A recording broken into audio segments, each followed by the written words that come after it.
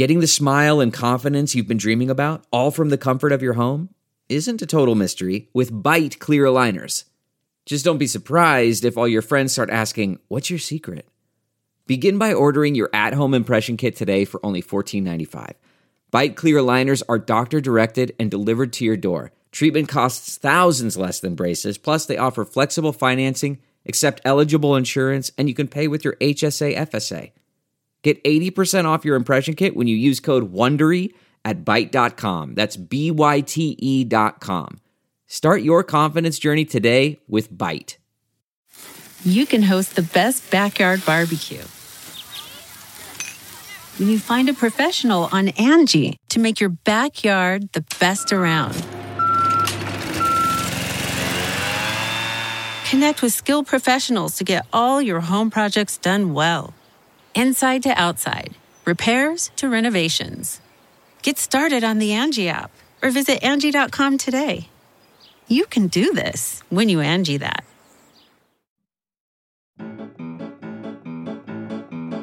From the halls of assembly, you'll hear us scream and shout. Our love of Indiana is manic and devout. Archie and his boys, we discuss in unique manner. We won't be satisfied until we hang another banner. Us two goofy guys go by names of Ward and Eric. And as you probably know by now, we're Hoosier Hysterics. Hoosier Hysterics. Hoosier Hysterics. Ladies and gentlemen, boys and girls, Eric, have you ever been this excited in your life? No. Come on. Pigs is awesome. We love Pigs. We know we love it. Do the powered by thing. I'll do the annoying thing. Wait, you mean you want me to say that we're powered by? Pigs. Yep. See, quick. Wow. Quick. You are excited.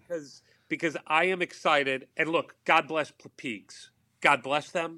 Without them, we wouldn't be here doing this thing that has you so excited.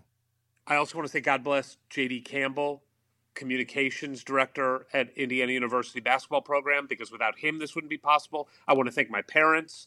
I want to thank you. I want to thank everyone for what's about to happen. Well, let's make it happen now. So, Ward? Yes? What do we got going on right now? We say they're all special, but this one's extra special.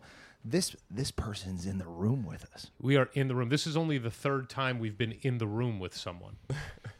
The other two, AJ Moye, the first one we ever did, and Jared Jeffries. Yep. And now, the best one of them all. We trust Jared and AJ won't be listening.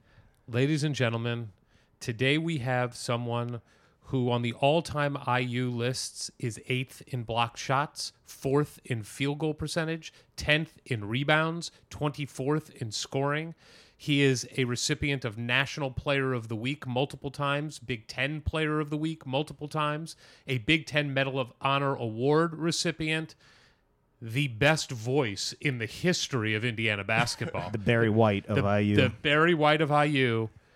And on a personal note, my favorite Indiana University basketball player of the last decade, and maybe ever. Please welcome JUWAN Morgan.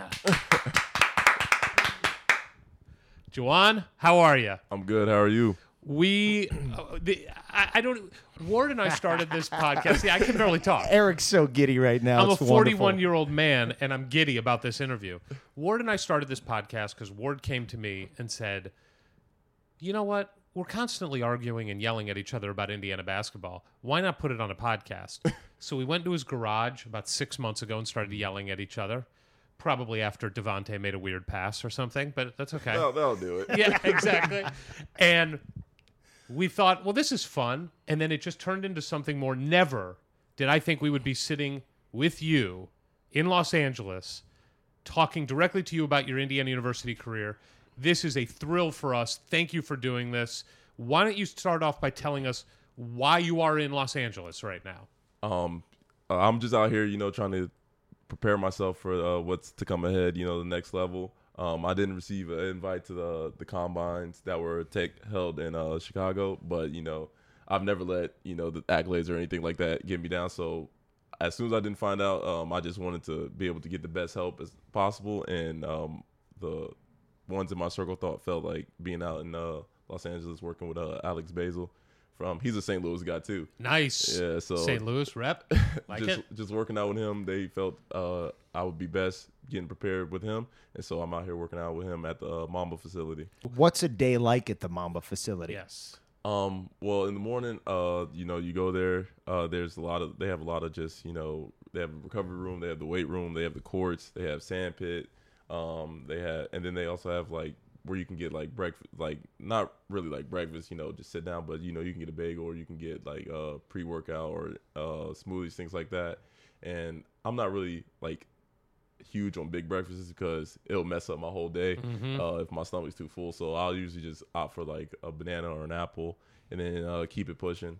And then once I warm up or do whatever, yesterday I had 2 on-court workouts, so I didn't lift yesterday.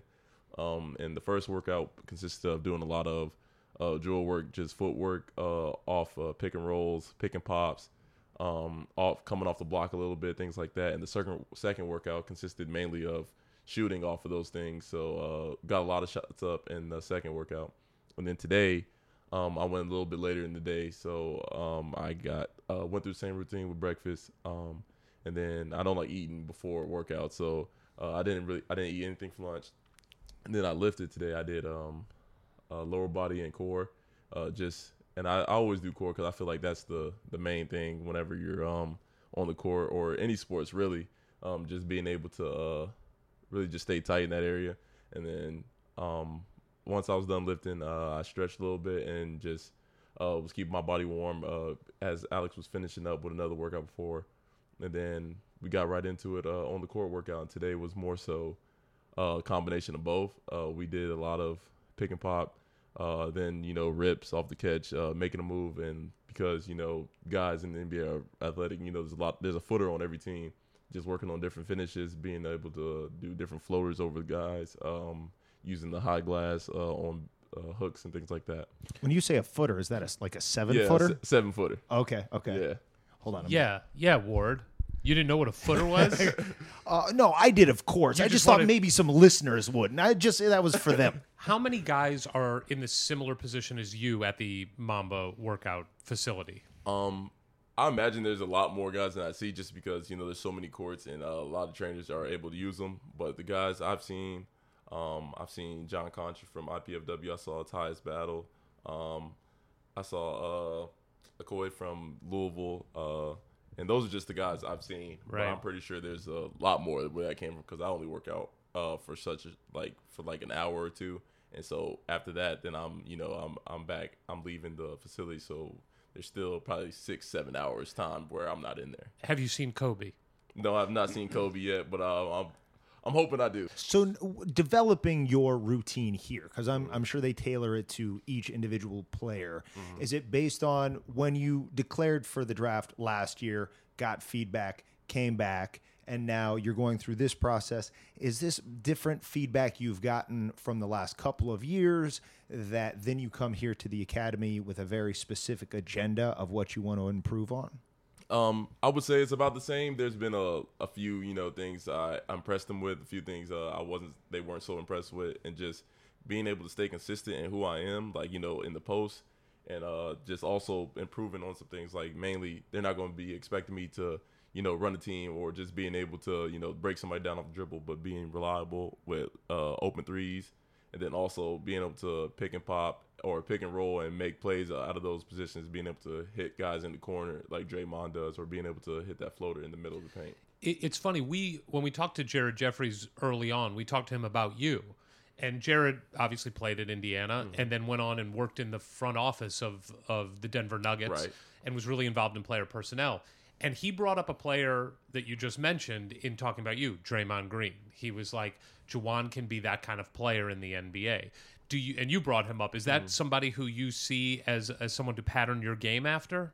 A little bit, just because he's a Swiss Army knife. He's a do-it-all guy on both sides of the floor. But the main guys, when talking about offensive footwork and just being able how they carry themselves, I've always just watched guys like PJ Tucker and Paul Millsap. Those are the two guys I watch a lot. Millsap is so tough. Yeah. I mean, so is Tucker. Yeah, they I both mean, are. just tough dudes. Yeah, you know what you're gonna get from them each and every night, and they're consistent in their roles. How much do you love watching the NBA playoffs right now? I love it. I feel like this has been the best playoffs since LeBron came back 3-1, and Yeah. there's no doubt in my mind. Who's going to win it? If you had to pick. I honestly think whoever wins the Eastern Conference Finals will win it. Wow, you think so? I think so. Wow, Golden State not good without Durant? It's not even that. I feel they're still a great team. I'm not knocking Steph. I wouldn't be surprised if they do win it, but I'm gonna go out on a limb and say whoever wins the Eastern Conference Finals will win it. How often are you talking to your buddy OG?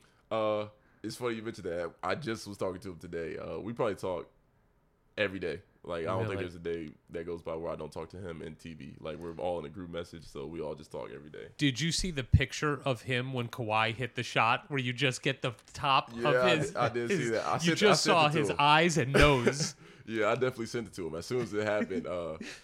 Because when he went out with his injury, I remember he was texting me. I was like, wait, aren't y'all... I think they were playing... Who were they playing before the 76ers? In the first round? Yeah. Was it Orlando? Yeah, it was the Magic. He was texting me, and I was like, "Wait, aren't y'all playing the Magic right now?" And he'd be like, "Mind your business." And just, like, just things like that. Will he come back? It was the appendectomy, right? Right. Yeah. So how many more games do they have to win before he's good to go? I think he'll be back. I think he'll be back this round. That's just I'm not a doctor or anything, right. But from what he said probably like 6 weeks, and I think it's been around like 5 maybe since then. So I think this round he'll be back. So I want to go back to, because I'm really curious about, you finished the season at Indiana, and we're going to go back through your career a little bit, but you finished the year, you graduate from Indiana. Congratulations, by the way. Thank you. We are all IU alum here, so that's what bonds us, and we're all best friends, right? I think right. That's yep. true too. 3 best friends. By the way, this is something we often do, and I've been made fun of for it, and I don't care. Your nickname is J-Mo, right? Yes, sir. Can we call you J-Mo? Yeah, that's fine. Yes. Okay. Okay. I have an additional question. I would say on that first podcast, maybe the second one we alluded to, Eric, you said if you were going to have another child, I would name him JUWAN. female or male. Yeah. I actually talked to my ex-wife, and this conversation probably shows you why she's my ex-wife, if we could rename my 11-year-old. His name is Julian. So the first 2 letters are the same. I wanted to rename him JUWAN. And the last 2. And the last 2. That's exactly right. So it didn't seem like that big of a departure. But yes, if I had another kid, I would name him JUWAN. I don't see anything wrong with that. Okay, yeah. I just didn't know if you might want to go to J-Mo instead. Ooh, well, maybe I'll just call my son J-Mo from now on. All right. Anyway, so you graduate, and now you're focused on a professional career playing basketball. How does the process work to get you to where you are right now working at the Mamba Academy? Are you with an agent right now who, like you said, your people thought that this would be the right place and the right guy? Walk us through how you found people to help you with that. Well, it was my dad and my AAU coach, Coach Perry. He's been through this before with Willie Cauley-Stein, Trey Young, Mike Porter, Shemi Ojale, Shake Milton. So he's done this quite a few times. So he just felt like he knows a lot of guys in the industry already, just going through the process of picking an agent with them. And so he picked the 3 best that he thought would match who I was and just be able to blend with me. And we sat down with those. I went back to Missouri probably a week after the final game against Wichita State. And then we sat down over the weekend and we had 3 meetings, all of which were probably like 2 to 3 hours each. Like wow. The agents had a lot to say. They knew a lot of things. And just we made the decision with Edge Sports and Keith Crater. And just I feel, and also Sam Cipriano, they're like a team. Yeah, they're a team. And I just feel like they would do the most for me. They would get the most out of me. And also the experience between them both really helps. And they have a lot of guys who've worked for them before who are now in like front offices now. And so it's just, agents can only do so much. I have to do my part on the court, but it helps to have that pull. And do they lay out sort of the different? This is Plan A, okay, and this is like the ideal scenario, and then there's B and there's C. Do they get that detailed, because my history with agents is they don't want to say anything specific and give you any specific expectations, but you have a pretty good idea of how, if all goes to plan, this happens, and if not, then we try this. Yeah, definitely, and I think that's why ultimately why I went with him. He was very realistic with me. You know, he wasn't in there selling me false dreams, trying to tell me, oh, we could make you a first rounder, things like that. I know I'm not going to be a first rounder. Just saying, like, if as long as their model or their sell to me was, as long as I do my part on the court, everything will take care of itself. They'll take care of all the getting me in front of people, getting my name out there, things like that. And they told me right away that the consensus that I wouldn't be drafted, and like I knew that going into it as well. And just is that something any of you think, well, we'll show them and you could get drafted, or you already thinking, okay, we're not going to get drafted, so this is the plan, this is how we work our way into the league? No, I think I will.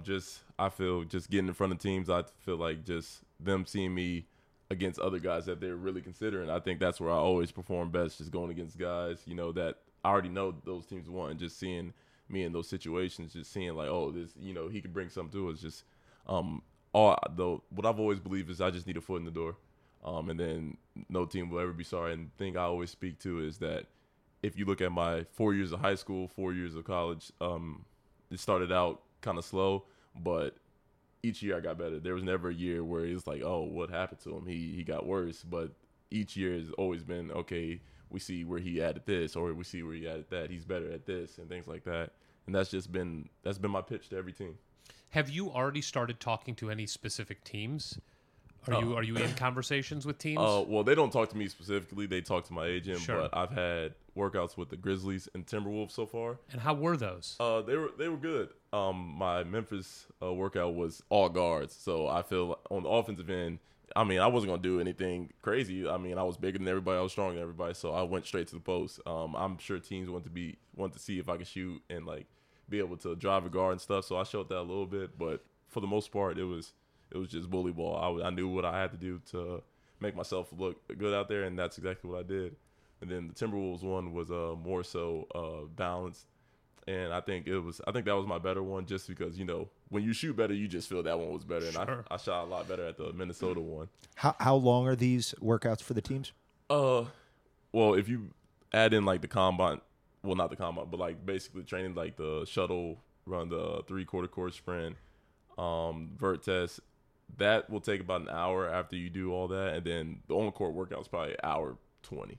So I have two very important questions. The first one, and this may sound strange because you played at the highest level of college basketball that you can play, Indiana, in marquee primetime games, tournament games. But now this is your life. This is your livelihood. When you went in for those two workouts, were you nervous at all?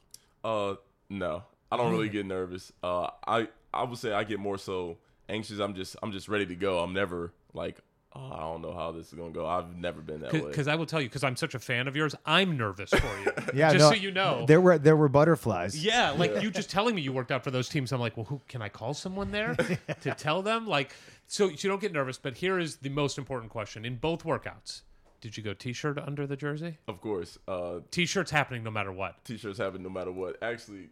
Have you ever thought of getting a tattoo of a T-shirt? Nah, it wouldn't feel right. Sleeves. It wouldn't feel right because I wouldn't feel the T-shirt on my arms. Got it. So, because I like the T-shirt, you know, in bed at night, the cloth in my armpits, right? Is that why you do it? Because of the armpits? The cloth in the armpits? Yeah, I don't like the flesh on flesh, right? No? I don't like that either, especially when I start sweating. And also, I just don't like the jersey, how it, like the embroidery on the numbers and stuff rubs on my body. So I just keep a T-shirt on. I wore a T-shirt under my jersey too, but that's because I didn't want anybody seeing what was going on. You're in great shape. Like, did you ever think, like, I got to show people the guns? No, I never did. Whenever I flex, it was always about the forearms anyway. So let's get right into the flex. We got to get into the flex because I will tell you, my mom. It's signature. My mom and dad both went to Indiana. Mm-hmm. That is why I went to Indiana. Right. But my mom watches every game. She called out your flex. She loved your flex. When did it start? Why did it start? Did you work on different variations of the flex? It's a little Hulk Hogan-esque. Yeah. So give me the history of the flex. Well, I watched a lot of WWE when I was little, so that's where I got all the flexing from. But I didn't really start doing it until I started lifting weights, which was when I got to high school, because I was always like a string bean. I never really was strong, and then like I think once I started lifting and a little bit in high school, I started getting a little bit stronger, and I just felt like that's the most disrespectful thing you can do, just letting somebody else know you're stronger than them and that they can't stop you without telling them that. Yeah. Because I know if somebody's flex on me, I'd be ready to fight. And so just I think that's just the most disrespectful thing you can do. You never did it, though, as far as I remember. I never saw you do it to you never made eye contact with the guy. You always looked either straight down or to the crowd. Every once in a while, you went one arm up. Right? When you got a couple times. You went one. Did you ever think of doing the Hogan ear thing to the crowd? No, Did you ever? I never thought about that. It's just... Who were your favorite wrestlers growing up? Stone Cold Steve Austin and The Rock. There you go. Yeah. Those are two good ones. Those are two. You were a WWE guy. No Goldberg? I like Goldberg.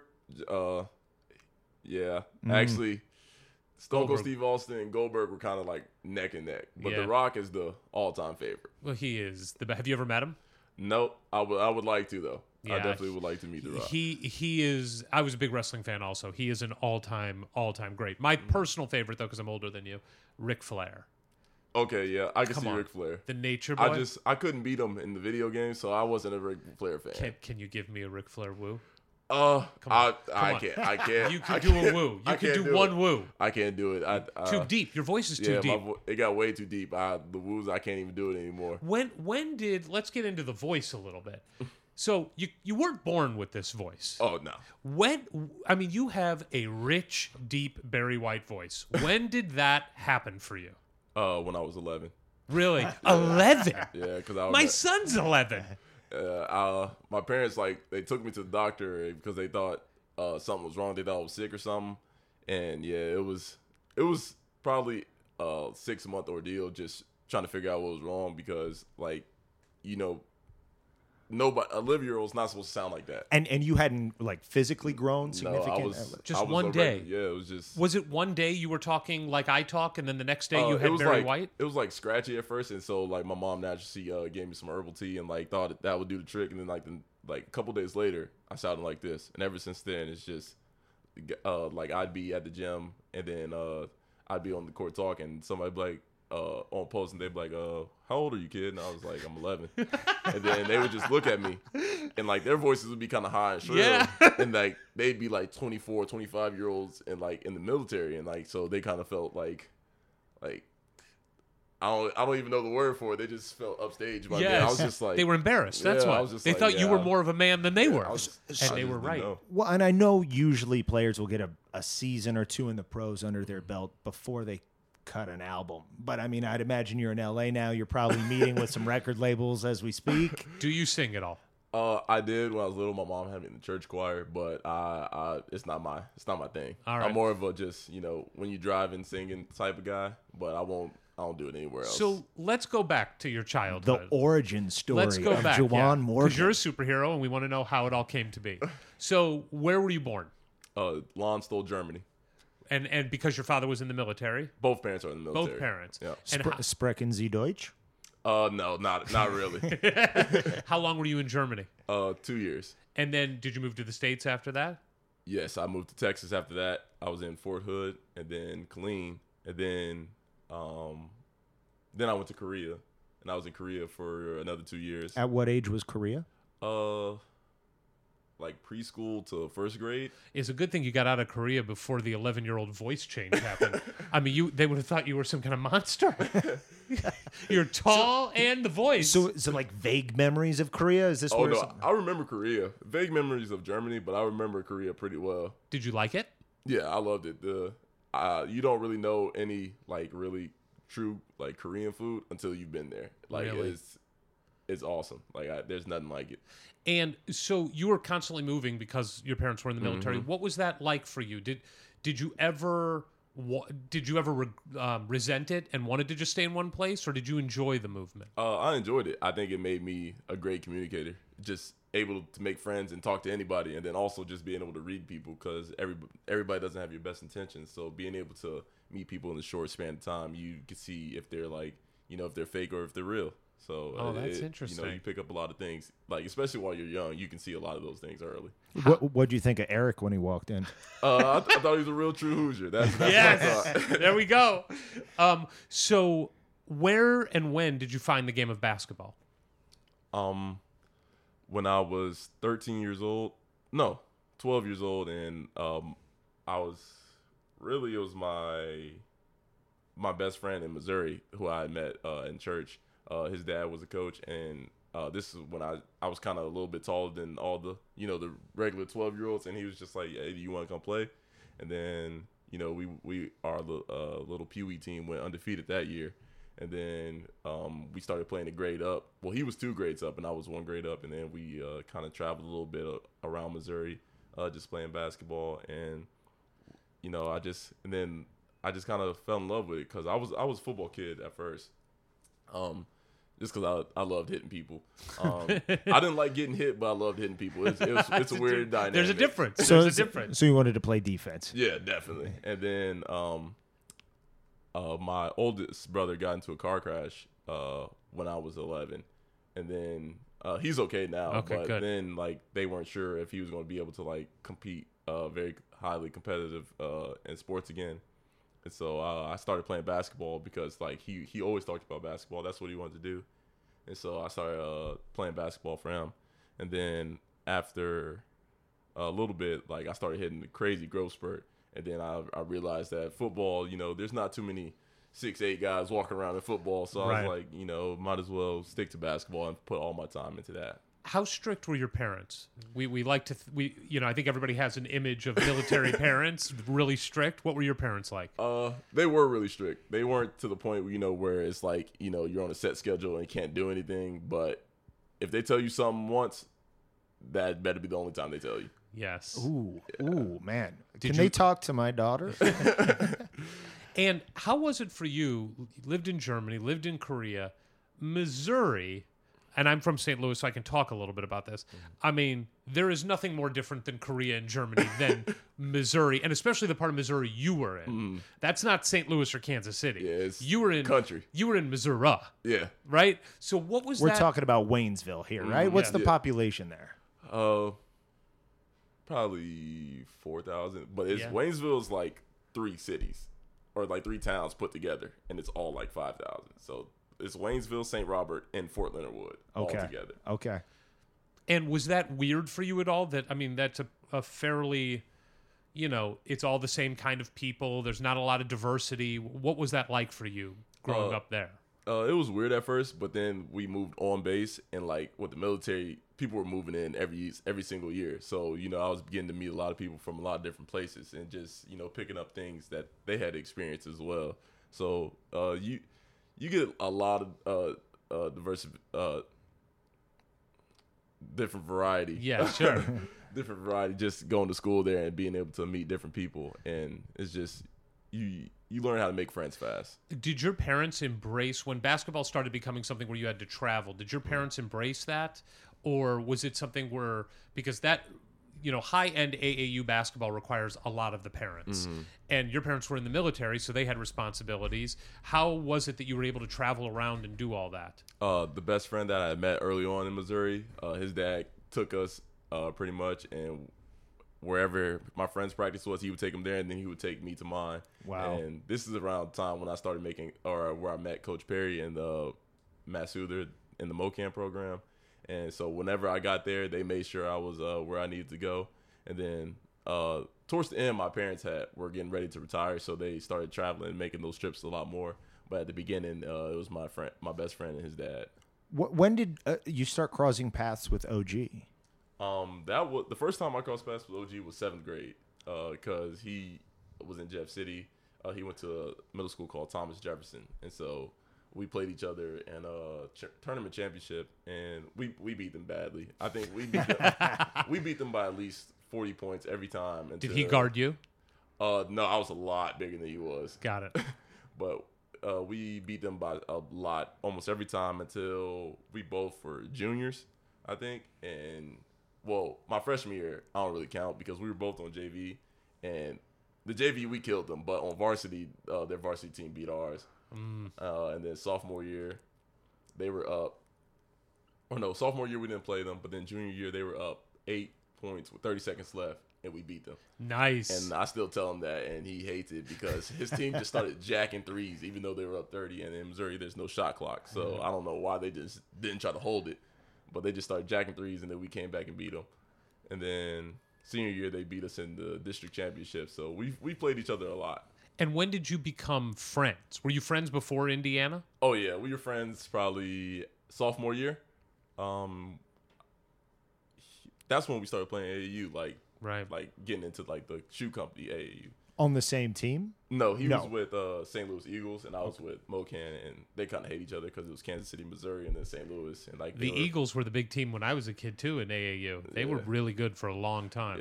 Yeah, decades. They sounds had like Brad Bill and Ben McLemore. Oh, yeah, they were good. So when did you know OG had something extra?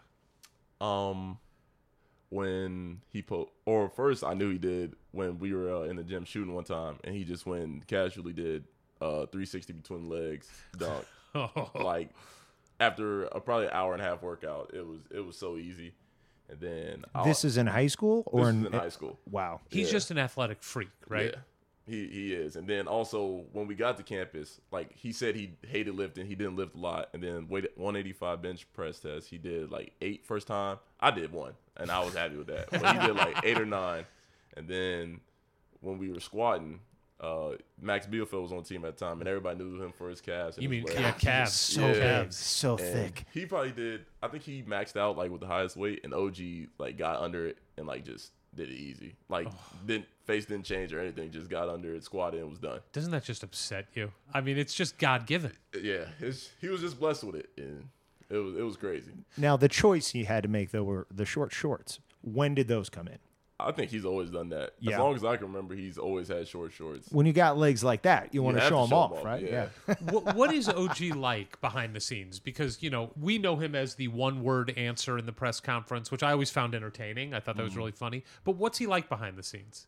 He's almost pretty much the same. Really? Yeah, I just like messing with him about it because I always call him a weirdo. I'm like, everybody thinks you're a weirdo, and so what everybody else thinks, it just is. It's like you can't change it. It's like the narrative is out on you. And That's great. It's like we just always joke at him about that. I feel there's like this twinkle in his eyes. Like ultimately, he's a playful spirit. Yeah, he Right? is. Right? Like I don't think I've ever seen him really angry or upset. Just he's just carefree. He goes about his day. He thinks he sees the positives and just keeps it pushing. So it is rare. We always hear when guys are friends or they're from the same area, a college is recruiting them. And we always hear how rare it is for two guys who actually say, oh, yeah, we may play together in college. So it's a package deal. It rarely, if ever, happens. Indiana did not recruit a lot of guys from Missouri. We talked about it before we went on there. Indiana, I can't remember the last St. Louis kid that Indiana got, or Kansas City. And it's not that far away, 4-hour drive from St. Louis. Right. But here you and OG are playing basketball, high-level basketball, similar positions in Missouri, and here comes Tom Crean and Indiana University recruiting you. What was the first time that you heard from Indiana University? What was your impression before that happened? What was your impression of Indiana? And how did that recruitment start? The first time I heard from Coach Crean was like the session right before the Peach Jam. Going into my senior year.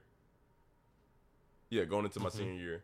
And then I knew a lot about the Hoosiers just because the best friend I mentioned is that they're from Marion, Indiana. Oh, nice. So, like, whenever we were watching college basketball, I always heard the old Depot chant. To church on whenever we had, like, team day or, like, college day or whatever, he always had his candy stripe pants on. And I mean, I didn't know the significance of them then. But so I'd been around it a lot. Good. And so do you remember the first time you met Coach Crean? The first time I met Coach Crean, I went on an unofficial visit in June of my like the June going into my senior year. Right. And I'm just going to ask this. I mean, how long did it take you to know Coach Crean was a little off? It took me until I saw the practice.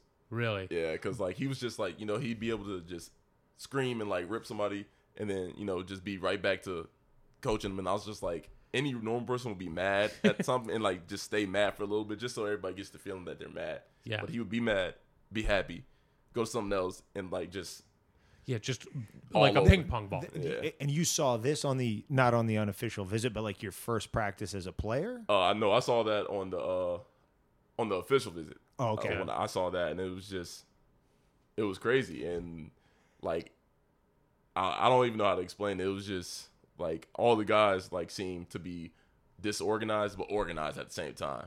And It's like was chaos, weird. right? Yeah. Organized chaos. Controlled chaos. So what was it about Indiana?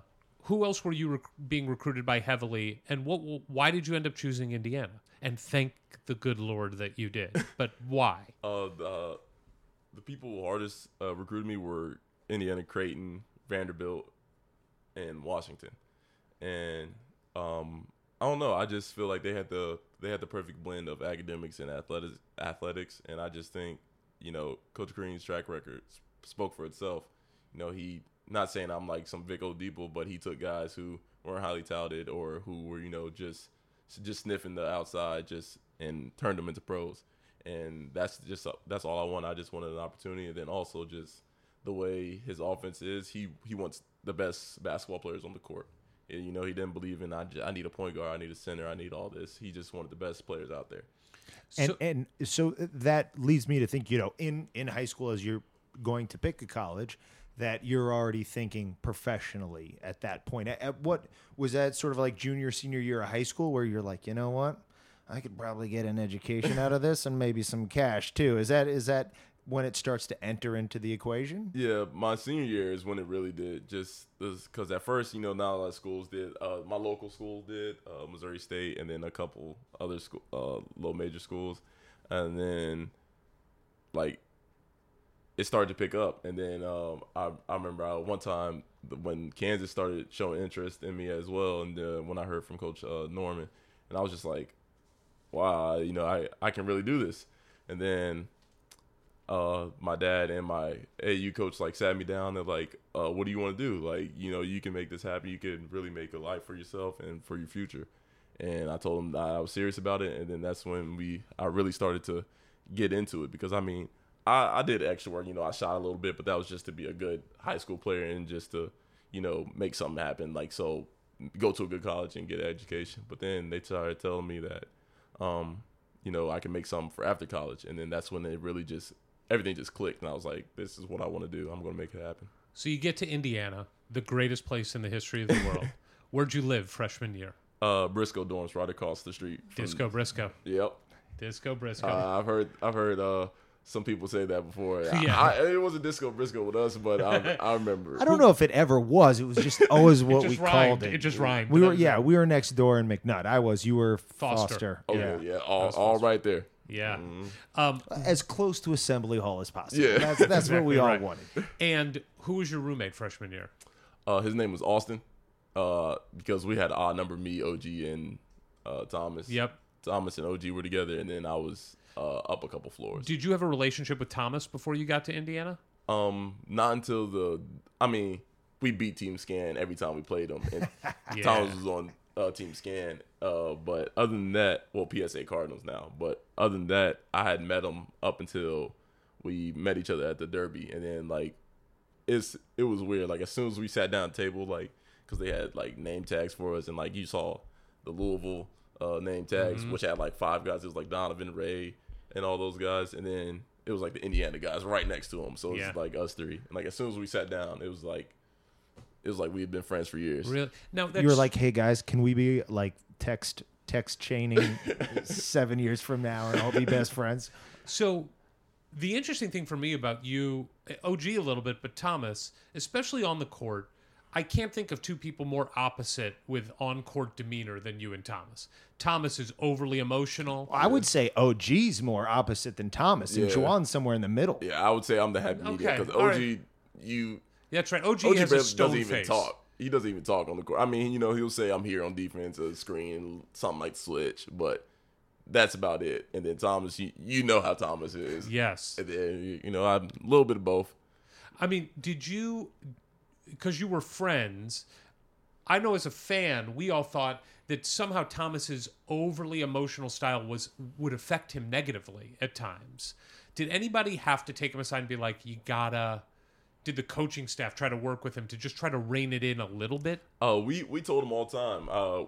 We had just us three just talking in our dorms. We talked about it like how he has to play with emotion, but not play emotional, because that'll negatively affect what you're doing. Like, especially if like you don't get a foul or something, and then you just like upset you don't get the call, and then next thing you know that affects the next play and the next play. But if you play with emotion, I think those two are like a lot on the different sides of the spectrum. So you guys come in, and you've played at a high level in AAU for a couple of summers at this point.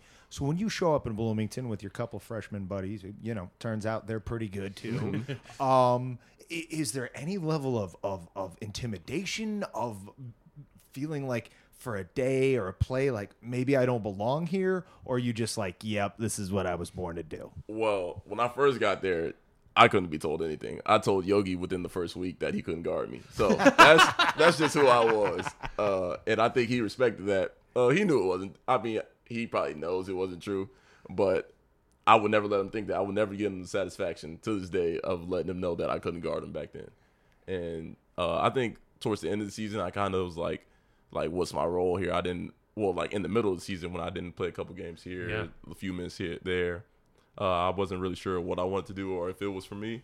But is that when you thought about transferring? Yeah, that's about the time when it like popped into my head, and I was just like, maybe it's not for me. But my mom always said like, stick it out. Like the thing is, the coaches know that you're not healthy. Like they don't want to take that risk, and so that's what I. So let's talk about that, because injuries, not just for the story of Indiana's team last year, but for your career, injuries played a major part in your story. Yeah. I remember, your injuries seemed so much more brutal than anyone else's injuries I can remember. They just seemed like they took the life out of you. Your shoulder obviously happened big time your freshman year, but when did you first hurt your shoulder your freshman year? I hurt my shoulder junior year of high school. Really? And never got it fixed? I never got it fixed because in high school I was like strong, and like there was nobody that could really just knock it out of place off brute force or anything like that. So that was the first time it fully came out of socket. It fully came out junior year of high school, and I played junior year, senior year, and then like I didn't even have the brace at first at Indiana. They knew like it came out, and then like I would just be playing, and like we were doing like practice in open gym, and the first bad time where it didn't go back in immediately, because usually it comes out and I would like shift it around and go back in. Me and Max got tangled up with a ball, and like whenever that happened, I'd been through it enough. I just turned it the dead way. I like don't try to grab the ball or anything. I just let the person have it, and he yanked, and like it came out, and I was like just trying to shift it around, and it wasn't going back in. And then like And when was this? How early in the season?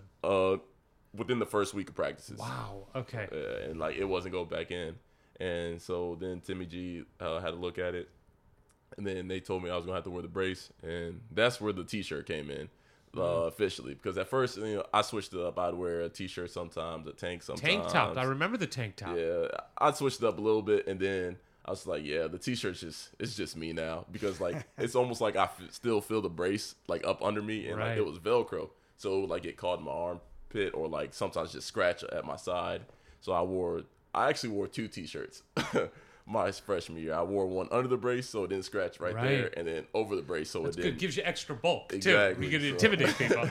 Yeah, I definitely wore two T-shirts then, and after I got the surgery, I was just like, I tried to practice without the shirt on. I was just like, it doesn't even feel right. But the surgery doesn't happen until after your freshman year. Right, after freshman year. So because at this point they've determined, well, it's come out so many times, the muscles, the ligaments, it's just a little too loose there now, and we need to tighten those back up. Exactly.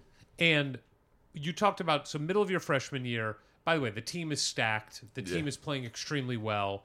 On their way to a Big Ten championship your freshman year. On your way to a Sweet 16 appearance your freshman year. With 3 future NBA players alongside yourself. So 4. Right. 4.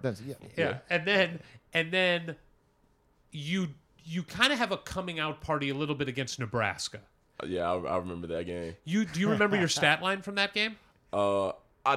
I want to say I don't, but I do. Do you? Go ahead, tell us. What is it? I remember 12 points. I think 3 of 5. I hit a 3, 5 rebounds, and maybe 1 block, I think. Yep, exactly. I like that you remember it, by the way. In 11. None of this BS where people don't remember. In 11 minutes. In 11 minutes. You only played I didn't know that. You only played 11 minutes in that game. If and you had a asked me, full I game's thought I worth was in of 30 minutes. I was so tired. In fact, you didn't play more than 18 minutes in any game in your freshman year.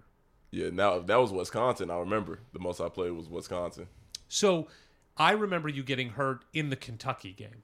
Mm-hmm. So I want to go through this. Your freshman year, you're from Missouri. You knew of Indiana. Right. But you're not fully indoctrinated into what it means to be a Hoosier until you're there and playing in front of 17,000. Hoosier hysteria. Is that your first time to really get a taste of what Assembly Hall's like with a raucous crowd? Yeah, it was. And I didn't really get it until I was actually a part of it, like, because the first time I went, like, people knew us a little bit, but, like, they, we weren't Thomas, Right. It just is, it's and reality. you're 2 kids from Missouri. Yeah, it just is what it is. And then... and it's Yogi's team at that point, too, right? And then once I think that was James' freshman year when I was watching, so it was JVJ. But once I was a part of it, it was a completely different story. So you get there, you win a Big Ten championship your freshman year, you make the tournament, you win your first round game, and now you play Kentucky. The first time we've played Kentucky since they beat us in the tournament, I believe, the year with Cody, the year that we beat them in the regular season and then lost to them in the Sweet 16 in the tournament. The year of the washout. Yeah, so this is the first time we've played them since then. Right.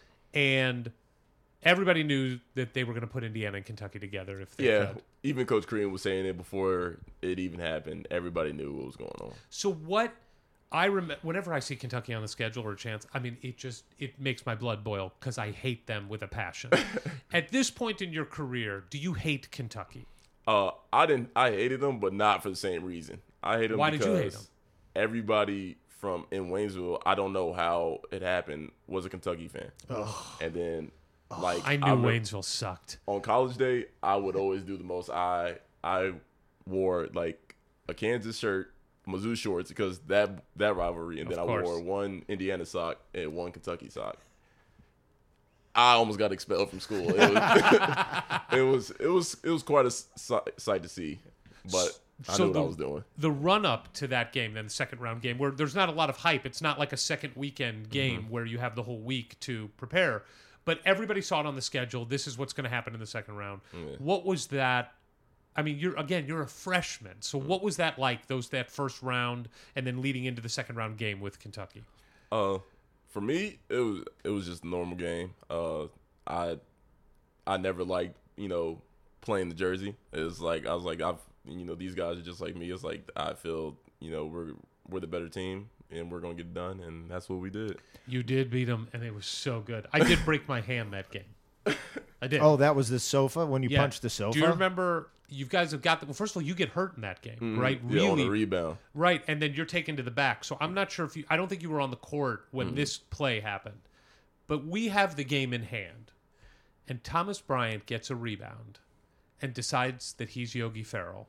Is that when Eula stole it from him? It's when he charged. He went coast to coast and just ran over. I don't even remember who it was from Kentucky. Offensive foul. The game was over. All we had to do was salt it away. And somehow Thomas decided he was just going to dribble coast to coast and ran over a guy. I don't think I was on the court for that one. Yeah, I don't think so. It was near the end of the game. It was like a minute and a half left.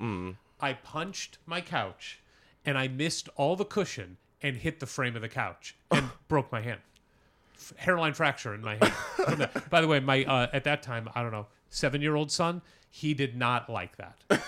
That was not a good look for Daddy on that day.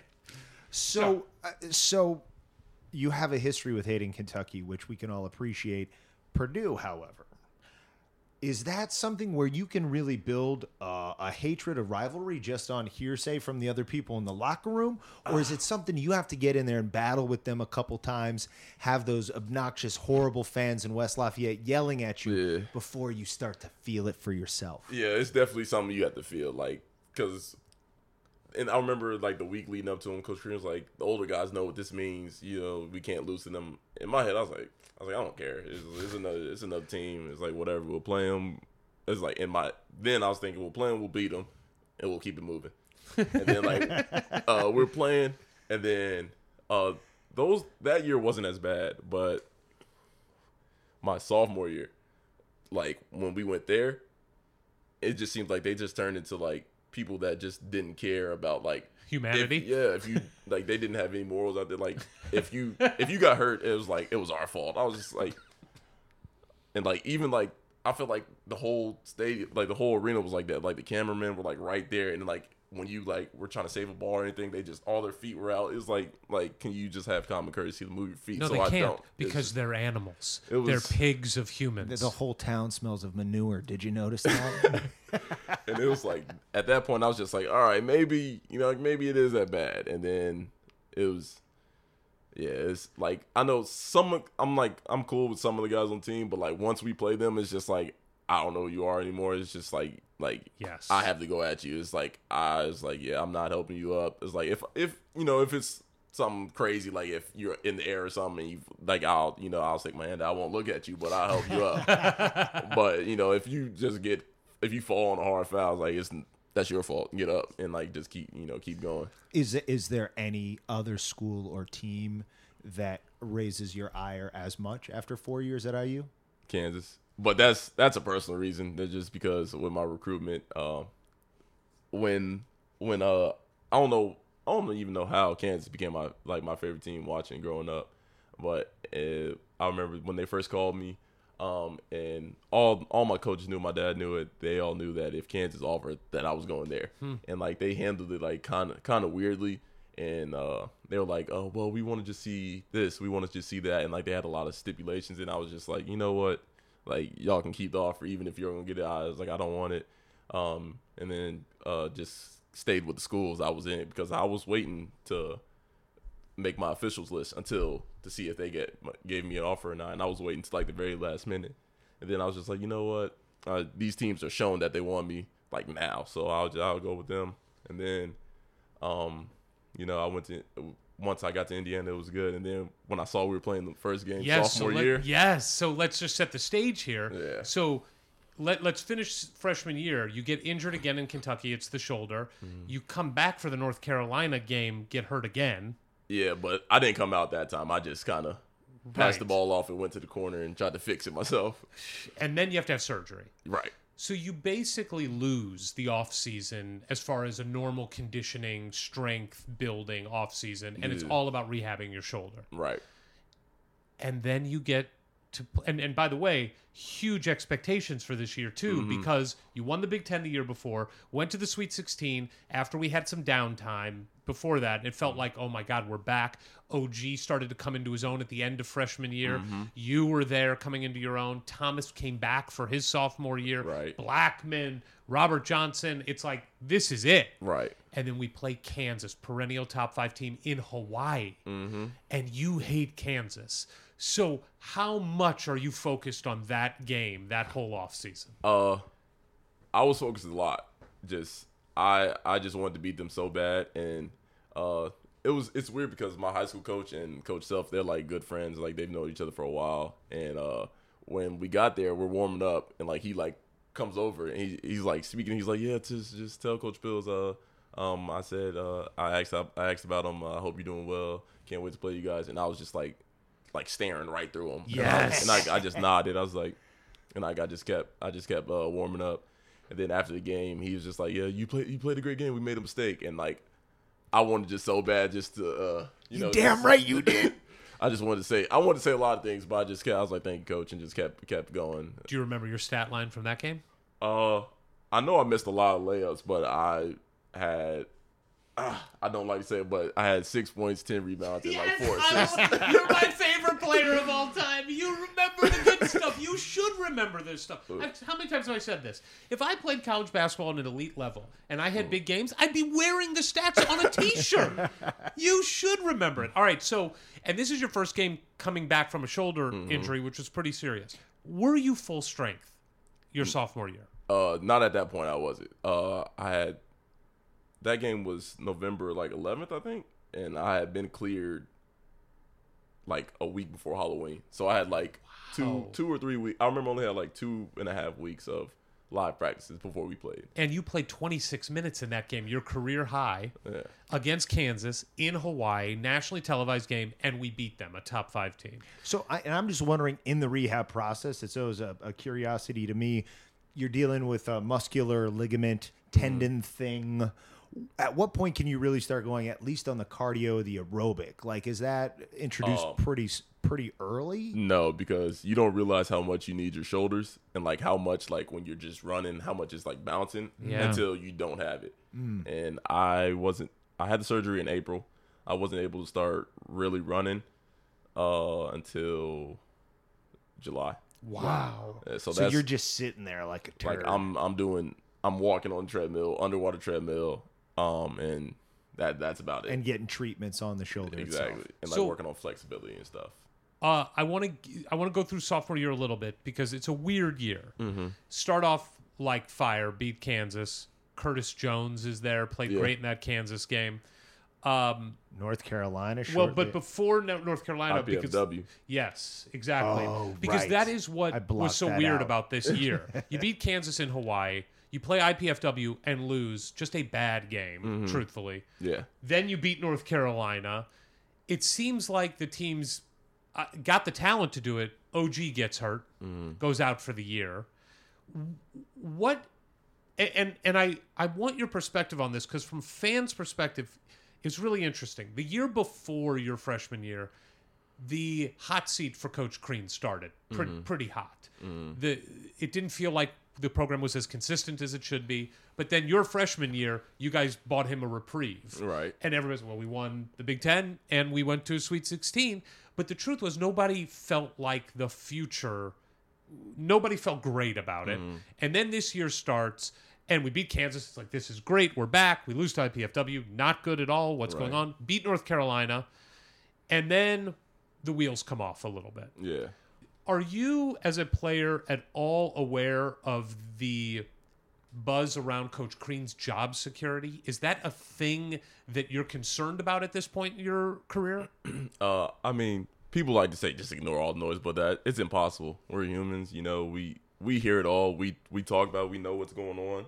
And now, are any players on the Peegs message boards? Are you guys into it? Oh no, we're not that into it. Yeah, okay. We don't look at all that stuff, but just as far as just comments we see on the own Indiana men's basketball page, it's the things you see are crazy, and just we all knew what was going on, and we honestly, it's hard to put into words what happened. It's just something you would have had to been a part of, just been in the locker room and just been with us throughout that. It's so hard to explain. I couldn't even explain it to my parents. Did Coach change at all?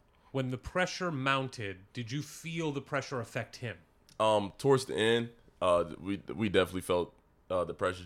You could just tell in how he was. He was a lot more just calm. Almost just it was almost like he just everybody knew what was happening. It's just the inevitable. That's how I'd explain it. It was just inevitable. Everybody knew what was going to happen. What? After so many years of being in such a pressure cooker, you say it that way, and I'm like, oh, I get that. He's starting to get relieved. Yeah, he's starting. It's going to go away. Yeah. But I do have to know, because we've asked this of several people who played for Coach Crean, not having a schedule.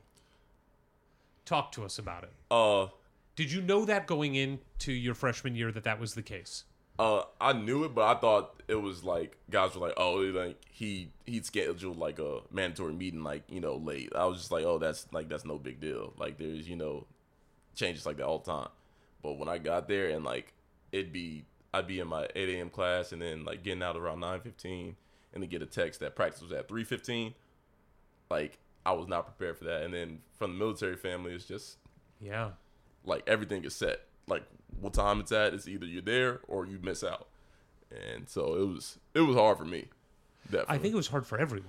I mean, everyone we've talked to has said that was truthfully insanity. Yeah, it definitely was. And he always liked to say he was just preparing us for the real world, just to, you never know what's going to be thrown at you. I was like, I get that, but at the same time, like, they still have a schedule. Yeah, I don't get that. Like, I have meetings all the time. Yeah, it's like you'll have like work. If you have a 9 to 5, you work 9 to 5, and like if they ask you to stay extra like hour, like I get that's what the real world is about, like those changes. So I never understood that, but it worked my freshman year. So I was like, hey. Right, but then it doesn't work your sophomore year. But there, I want to bring up something. Dan Dockich, who's very divisive among the IU fan base these days. Yeah, big fan of yours, though.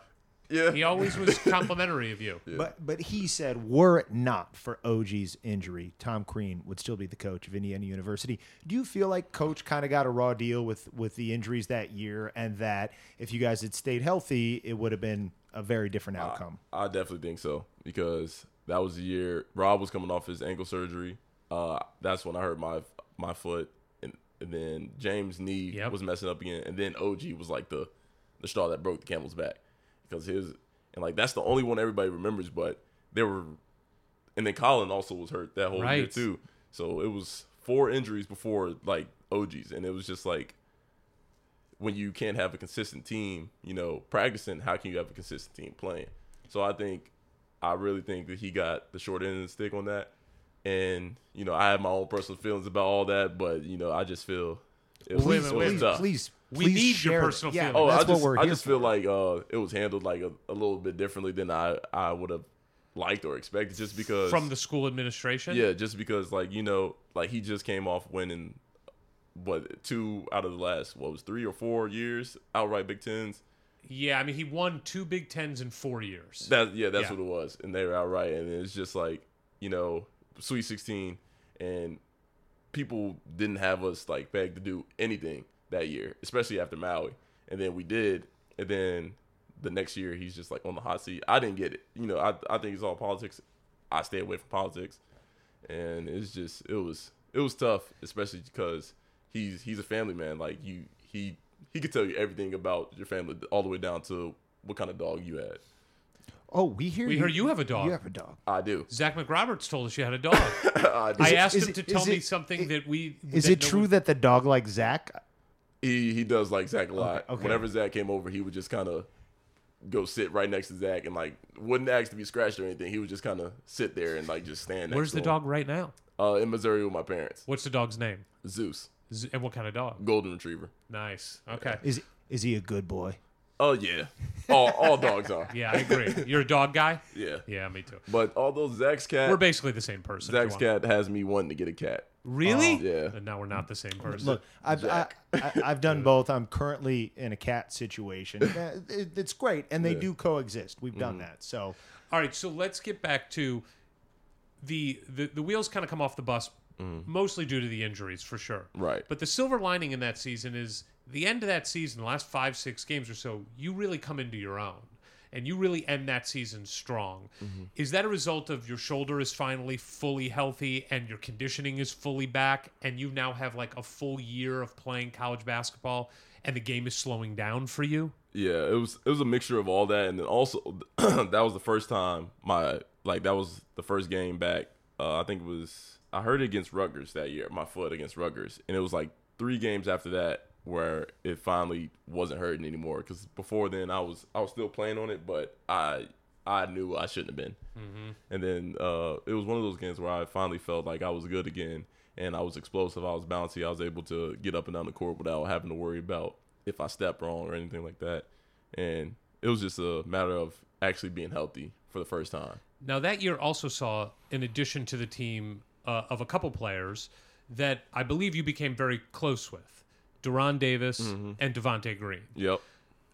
Did you immediately connect with those guys? Oh, well, I had known Deron since I was in 8th grade and he was in 7th grade. We played each other in Kansas City in the tournament there. And his whole team was playing up because, like, they were that good. And I remember he was that big then. And so Because the nickname Eric has dubbed him is Grown Man. Yeah. So he was a grown man even in like middle school. even I have to know, does he refer to himself as grown man now? Because he's responded to me on Twitter. No, he doesn't. He's just D-Ro. Okay. Or Big Stank. Grown man. Or what? Big Stank. That's Big Stank? That's what we all call him. Well, let's leave it at that. We don't need to know why. Just Big Stank. All right. So you were friends with him. He comes, and now you become fast friends. Right. What about Devontae? I knew Devontae a couple years before because my last year on MoCan, he played with Thomas and Sheck Diallo, so I knew about him, but I didn't know him enough to like how I knew Duran, but at the same time, I was just like when he came on his visit, it was at a weird time because everybody had like gone home and like been able to like I think we had like off weekend, so everybody was just chilling, and like I was still rehabbing, so I was like the only one in the gym when he came on his visit. So like it was only us. It was only us talking. And then so we kind of just connected then, and then we friends along the whole time too. And were you like, hey, listen, Thomas and OG are leaving. I'm looking for a couple new best friends. Are you guys cool with that? Nah, it wasn't like that because when they came, like it was like everybody hung out. Like usually there's like there's the older guys that hang out with the younger guys, and then when there's a team thing, everybody's cool. But it's like everybody hung out with everybody. Like it was never would be like, oh, he only hangs out with these people. It was never that. All right. So then Coach Crean is fired. How did you find out? It was the day after Georgia Tech, and I woke up. Well, actually, OG came into my room screaming. That's how I found out. And he was like, J-Mo, did you see it? I was like, what? Like, you're waking up, you're annoyed. I was just like, what? I was like, what do you want? He's like, check your phone. And I checked it, and one of the administration, Scott Dolson, had texted us, and like it was a long text, and it started off as like, fellas, we're sorry to let you know. I already knew. Like I still to this day I never read the whole message. Wow. But I already knew. And was your initial, because you said your personal feelings were that it wasn't handled great because of the success that he had. When they actually made the move, were you pissed off? Yeah. Did you want to transfer then? I did, but I knew Coach Crean would not like immediately, just because I knew like he kind of like alluded to it before, so I knew right away he wasn't just going to jump right back into coaching. If he had, would you have gone wherever he went? I would have seriously considered it. And what was it about Crean that you connected with so much? Was it his style of play? Because clearly the organizational stuff on the other side was lunacy, and you didn't like it. But his offensive scheme and the way he was using you, obviously, you did like. Is that what it was? And that just overshadowed the rest? Definitely. I just think the on-court success, he believed in me to be a good basketball player. He didn't believe like, all right, you're a great post player, or like, you can pass or anything like that. He's like, you're a great basketball player. You make great plays, and that's what we need to win. And I feel like that's just always what I wanted to do, just to be a great basketball player. So then they hire Archie Miller. Now, before they hire Archie Miller, there are several coaches that are being bandied about. The names are going on. Do you get involved? Like, do you think about that? Is the team talking about who it might be and who you want? Because we did hear from someone that there was one coach that was mentioned that everybody was like, oh, no, we heard this guy's a real asshole. We don't want to play for this guy. We heard a lot of names. We heard the names I heard. The funny is we heard Bob Knight was going to make a resurrection. We heard that. And then we heard Steve Alford. Right. We heard Billy Donovan.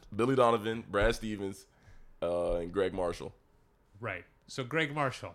I knew Greg Marshall because he recruited one of my teammates, and he also recruited me a little bit. Okay. And I already knew like he was almost just like Crean in the fact like that he's like real just energetic and crazy. Like, so I already knew. Was there one of those names that you were like, oh, I really hope we get this guy? Brad Stevens. Yeah. I knew it wasn't going to happen because of the year that the Celtics would have. I was like, it is a very long shot that he leaves what he has to come here, and start from the rebuild, whatever because says the rebuild, and like keep it moving. I was like, but if we get him, I was like, I feel like he just has the greatest basketball mind. Yeah. And then they hire Archie Miller. Mm-hmm. Did you know who Archie Miller was when they hired him? I knew just because of all the stuff that Dayton had done when I was in high school. Got it. Like as soon as they saw Archie Miller, I was like, wait a minute.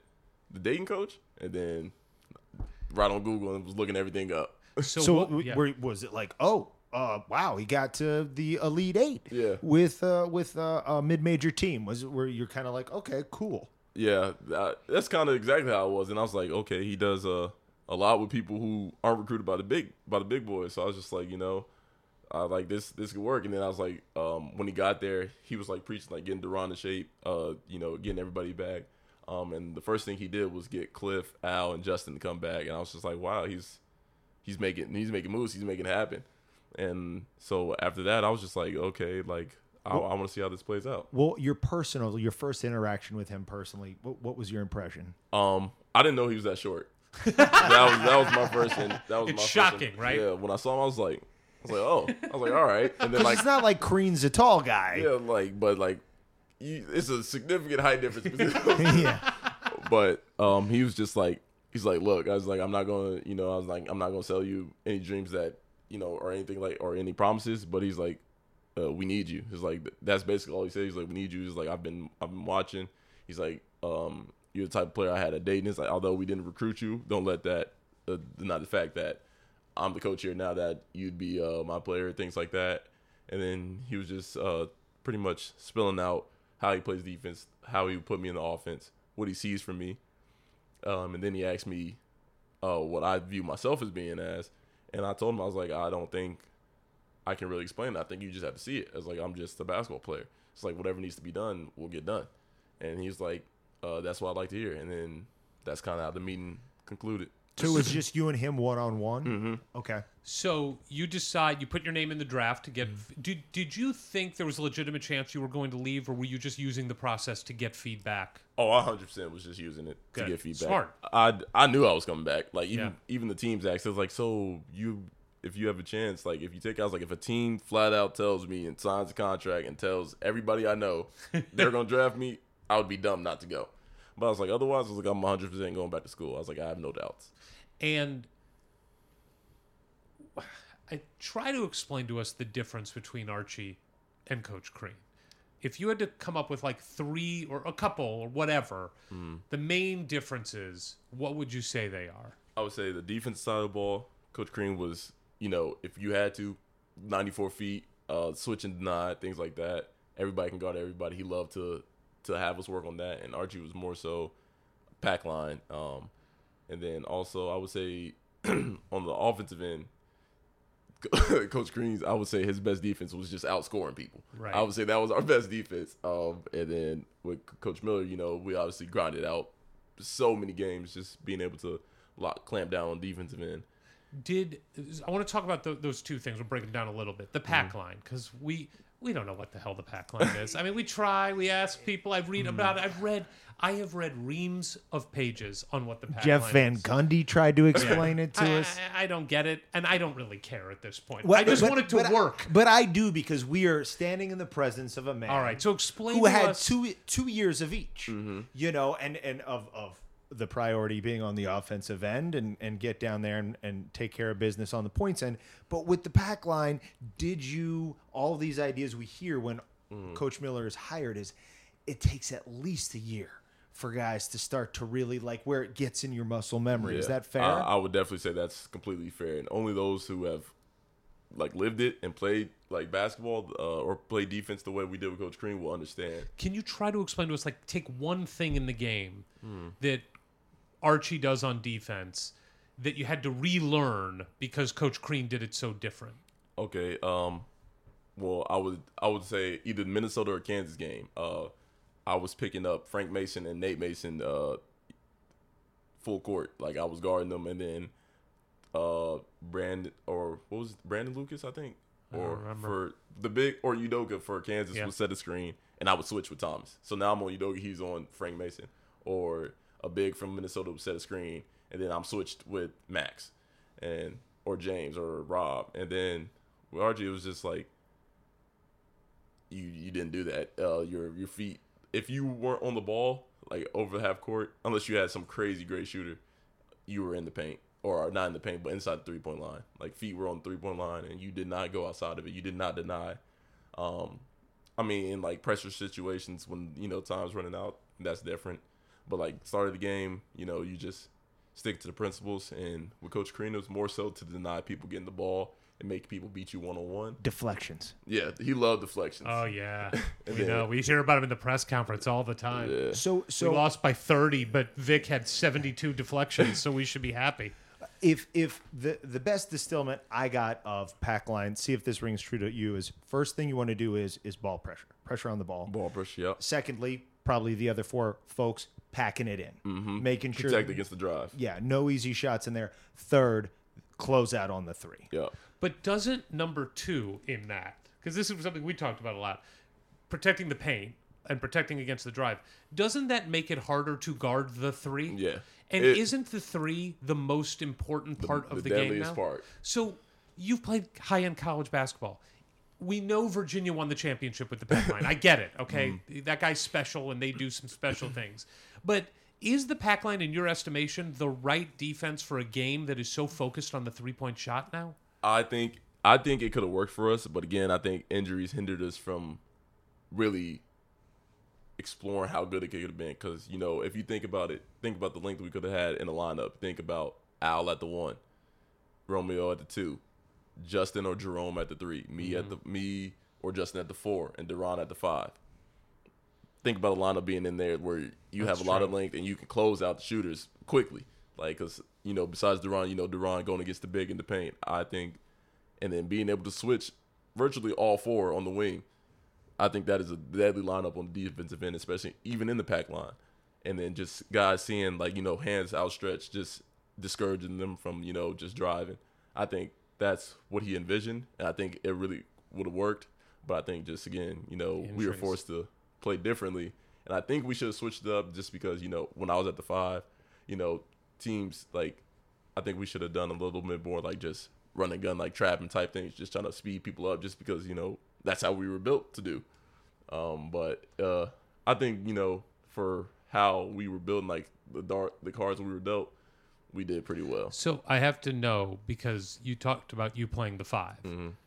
You don't want to play the 5. Come on, I know you're a classy guy, but you didn't come to college to play the 5. Well, you know, he did say, he told Coach Miller you would do whatever needed to be done. Well, you you were did. a basketball player, but you think next year a healthy Duran and a Joey Brunk, you'd love to be playing 4 next to 2 guys like that. I would definitely love to. Like, even with when we had Thomas and Duran, I don't, you know, in spurts when, you know, foul trouble or, like, you know, if a team went small, I'd be at the 5 probably 2 minutes out of a game. But it was just like whenever I saw starting lineups, like I'm Rutgers, for instance, whenever they were first reading off the lineups, they like said the guards, then it was like we got into the bigs. It was like 6'9", 6'11", 6'11", 7'2", 7 foot, and like everybody in the room knew I was gonna be guarding him because like as soon as the first 7-footer came up, he was like 7 foot 290.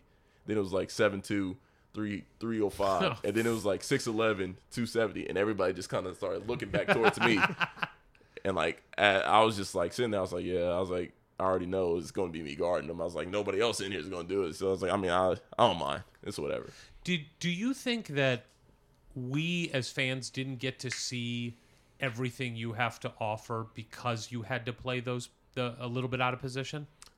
Yes. I'd kind of say no because I did everything I could, but and what you did was, I mean, you had one of the best careers in the history of Indiana University. That's pretty good, JUWAN. Thank you. But there was a lot yeah. left on the table that was not seen. That eventually fans will see, but yeah, there was, I would say probably like 70% of what I'm able to do was shown. Your first year with Archie, new system, and you talked about how hard it is to get into the pack line. And that year for you personally did start a little bumpy.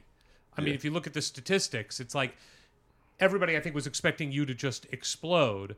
And it took you a while to get your footing that year. Is that how it felt like to you as well at the beginning of the year? Definitely. I would definitely agree with that. Just, you know, I feel it was different coming into it, but, you know, just with all great things, it takes time. That's how I felt. Did you guys have a good sense from Coach Miller before the season even started what it was all supposed to look like when it was said and done? Like, did he lay out a vision of or show you Dayton footage or Wisconsin or UVA footage and be like, this is what we're going towards, guys. It's going to be tough to get there, but you kind of knew what you were going for? Definitely. And even in the first couple games, he would like film it out for us and be like, look, this is what it looks like when it's working. And, we getting stops, running out, like scoring, 7, 8, 9 times in a row and stopping them on defense at the same time. So I think, as you just kept seeing it yourself and just, the eye in the sky doesn't lie. So just being able to see those things happen and seeing how it was successful, I think guys are really starting to get it, put into their brain that this is how it has to be done. And that it could work, that you just had to be patient and put in the time. Exactly. So then you play Arkansas State. Mm-hmm. Do you remember your line from that game? I remember 28 points, and probably 8 rebounds. Yes, exactly. Do you remember what you shot from the field that game? A very good percentage. Like, I remember I don't think I missed a free throw, or maybe 9 for 10. Did not miss a free throw. 10 for 10. Yeah. 9 of 11 from the field. Yeah, I remember. I was going to say 10 for 12. But let's talk about the free throws for a second. All right. Your first 2 years, especially, you're a great free throw shooter. Yeah. Mid-70s, high 70s. You have games where you go 10 for 10 from the free throw line. I'm just going to ask, what happened? I wish I could tell you. Is it mental, you think? Do you think it like a golf swing? It just kind of got in your head? I think it is mental. Like, once, those games where you're going 10 for 10, then it's like a game where I think it was like 1 for 8 or like 1 for 9. I was just like, maybe I need to change it. And from then on, it's just a spiral downhill. Like, I shouldn't have changed it. I should have just stuck with it because it was working. And just because. And you have great game, form. Yeah. I mean, you have good rotation. It's like there's no reason your ball doesn't go in. Yeah, I shouldn't have changed it, but I did. Well, that's a human thing. I mean, yeah, like you see it in golf all the time with these guys putting, but the shooting in general, obviously, including on the free throw line, is there just much less emphasis on that in practice with Coach Miller as opposed to Coach Crean? We had this vision of Coach Buckley being this great shot doctor, and that being That is true. But at the same time, we focus on it a lot. There was, in like competition, you miss a free throw, like at the start of it, that's -4. And you're trying to win the competition, so you this don't is have the to golden jersey competition. Yeah, just making free throws, staying on top, like just staying in the leaderboards. We emphasized a lot. It's just. I think it was just a huge mental thing, and like I just tried everything to do to change it so it worked. And I mean, at one point, your feet are facing 45 degrees, right? You went total cockeyed on the free throw, and it started working. Actually, you hit a bunch of shots. But I wonder, is it the mental aspect of it? Does that spread to the team too? Is it just like it ends up like you have a bad game and everybody's kind of thinking about it for the next game, so then you have another bad game? Yeah. And it just kind of spirals. I think that's fair to say. I think it was just very contagious. I think you like say I was like trying to change something, but then like Rob was like, oh, like I need to change this, so it works. And then Rome was like, I need to change this, and Devontae was like, so I think it kind of went throughout the team, and I think we should have just stayed consistent to what we were doing, and I think that just speaks to the season as a whole. So Arkansas State 28 points, you blow up, but then. You go on a run of games. Let's see what you remember here. You played Duke your junior year at Assembly Hall when Duran has his best game as an Indiana Hoosier. Right. And that is really where grown man was born. Grown man. We all said the same thing. He was crushing people. They could not stop him. They could not stop him. To this day, him. I'll say they would not be able to guard him ever. It was unbelievable. But you had a great game in that too. You remember your line? I think it was like 14 points. Yeah. By the way, stop saying like 20 because you know exactly what I was going to say. I remember it was in the teens. I was going to say 13. No, you got it. 14. How many rebounds? 6. Exactly. Wait. Here, I want to say something. Yeah. I think this is less about you being consumed with your own statistics. I think you're good with numbers, aren't you? Yeah, I have a photographic memory, so if I see it like on paper, I can go back and like kind of remember what I was doing. Right. So if I write down Eric Pankowski is my best friend and you look at that, then like 10 years from now, if you ask me what you wrote down, I'd be able to remember. No. 10 years from now, you say Eric Pankowski is your best friend. I don't want you to remember I wrote it down. Well, because you said November. That was in November 11th. I think you were talking about Hawaii, and I'm like, there's a pretty good brain in this guy. Hold on. So that was Duke. These are consecutive games now. That was Duke. Then you play Michigan. Oh yeah. 24-8. Yes, you're gonna miss one. Iowa next game. That was a double. This is a moment. Yes. 15-10. Yes. Then Louisville. That was at Louisville? Yep. I remember Colin started off hot that game and Devontae. I remember I was in foul trouble. He was either 17 or 18. 17. Okay. And how many rebounds? 8 or 9. 9! God, wait. Then Arkansas State was a coming out because you scored a ton of points, but it was Arkansas State. Let's not get too excited. Right. Crossroads. Crossroads Classic, Notre Dame. This is where, and I don't care how it sounds, I fall in love with you head over heels. We have no business winning this basketball game, right? They are beating us handily Like in the by like 16 or 17. And you single-handedly, with a little help from Zach at the end, but you take the game over in the most beautiful way I've ever seen until a year later. But walk us through that game. You're in Indianapolis. It's the 4 schools that matter in the state, and this is you just planting a flag. This is who I am. What was that game like? I think that was just all bully ball. I just felt like whoever they put in front of me. I was telling Coach Bruiser in the huddle whenever Coach dropped a play, I was like I can take anybody on that team. I was like, just give me the ball and let me do something. And they started calling the plays. I think that was the first time in my years at IU where a play was actually called for me. Like there was times where a play would get jumbled up and I'd end up getting the play called for me. But that was the first time we were like in the huddle. It was like, look, like JUWAN needs to get the ball. Like he's going to make something happen. He's going to make the right play. And I think it was more so I didn't want to lose that trust that they had in me then. So I was going to make it happen, whether, that was by force or just because they let me do it. But I was going to make it happen. Do you remember your line from the game? 34-11. Yes. And walk us through the end of the game and how we win that basketball game. I used when I was around IU, I told Zach I was going to miss on purpose, but I didn't miss on purpose. So let's set the stage. The game is tied at this point, right? Well, or are we down by 1? I think we're down. When you go to the free throw line. Oh, when we go to the free throw line, we're down 1. We're down 1 when we go to the free throw line. You've got a free throw to hit the basket and probably send it to overtime. Mm-hmm. And then what happens? You told Zach you're going to miss it. No, I tell people that, but that's not what happened. Okay. I was like, I'm going to make this. We're going to go to overtime. He was like, all the greats are born in overtime. That's what I was thinking. All that went in my head, like in the 3 steps it took for me to get to the free throw line.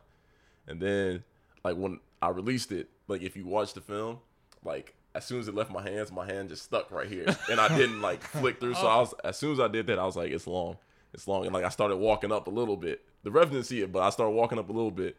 And then as Zach started moving, I saw the ball bounce off. And it couldn't have been a more perfect bounce. Because, Bonzi kind of just stepped up and didn't hit Zach. And, it was going to fall right in between them. So, if he got a finger on it, Zach wouldn't have got it. But Zach just made the athletic play, got it. And, as soon as he got it, I saw the right side just, kind of swarm to Zach. And, as he was falling, I kind of just walked around and he found me. And you dunked it. Yeah. You won the game on a dunk. That does not happen often. And you know what Zach told us, because we talked to Zach. Remember what Zach said? That he had missed several shots in that game. And he's like, there's no way I'm taking this shot. No matter what, I got to get it to somebody. And then he was so happy when he saw you streak into the basket. I want to open it up for a second to Coach Miller's overall offensive philosophy, because the pack line, we've discussed it. Now we've gone through the better part of your statistics for junior year on how you especially got those points. But, and obviously it was different again this year with Romeo coming into the equation.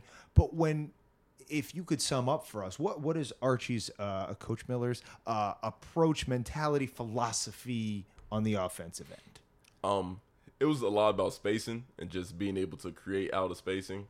And he liked a lot of screens just because I don't know if I watched a little bit at Dayton, but I don't know if he did as much as at Dayton.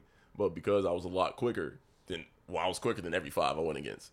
And so just being able to, sprint up there, make the 5, make them mess up their screen coverages. If they were in a hedge, because I was quicker than them, make them turn into a drop. And then be able to have the guard, be able to probe and pick at whatever the big was giving them. And then also just rolling into it and make the big either make a decision. I think that's really what he envisioned for us. it didn't. Again, we know very little. We just know as fans. But we did grow up on Bobby Knight basketball, which is constant motion. Right.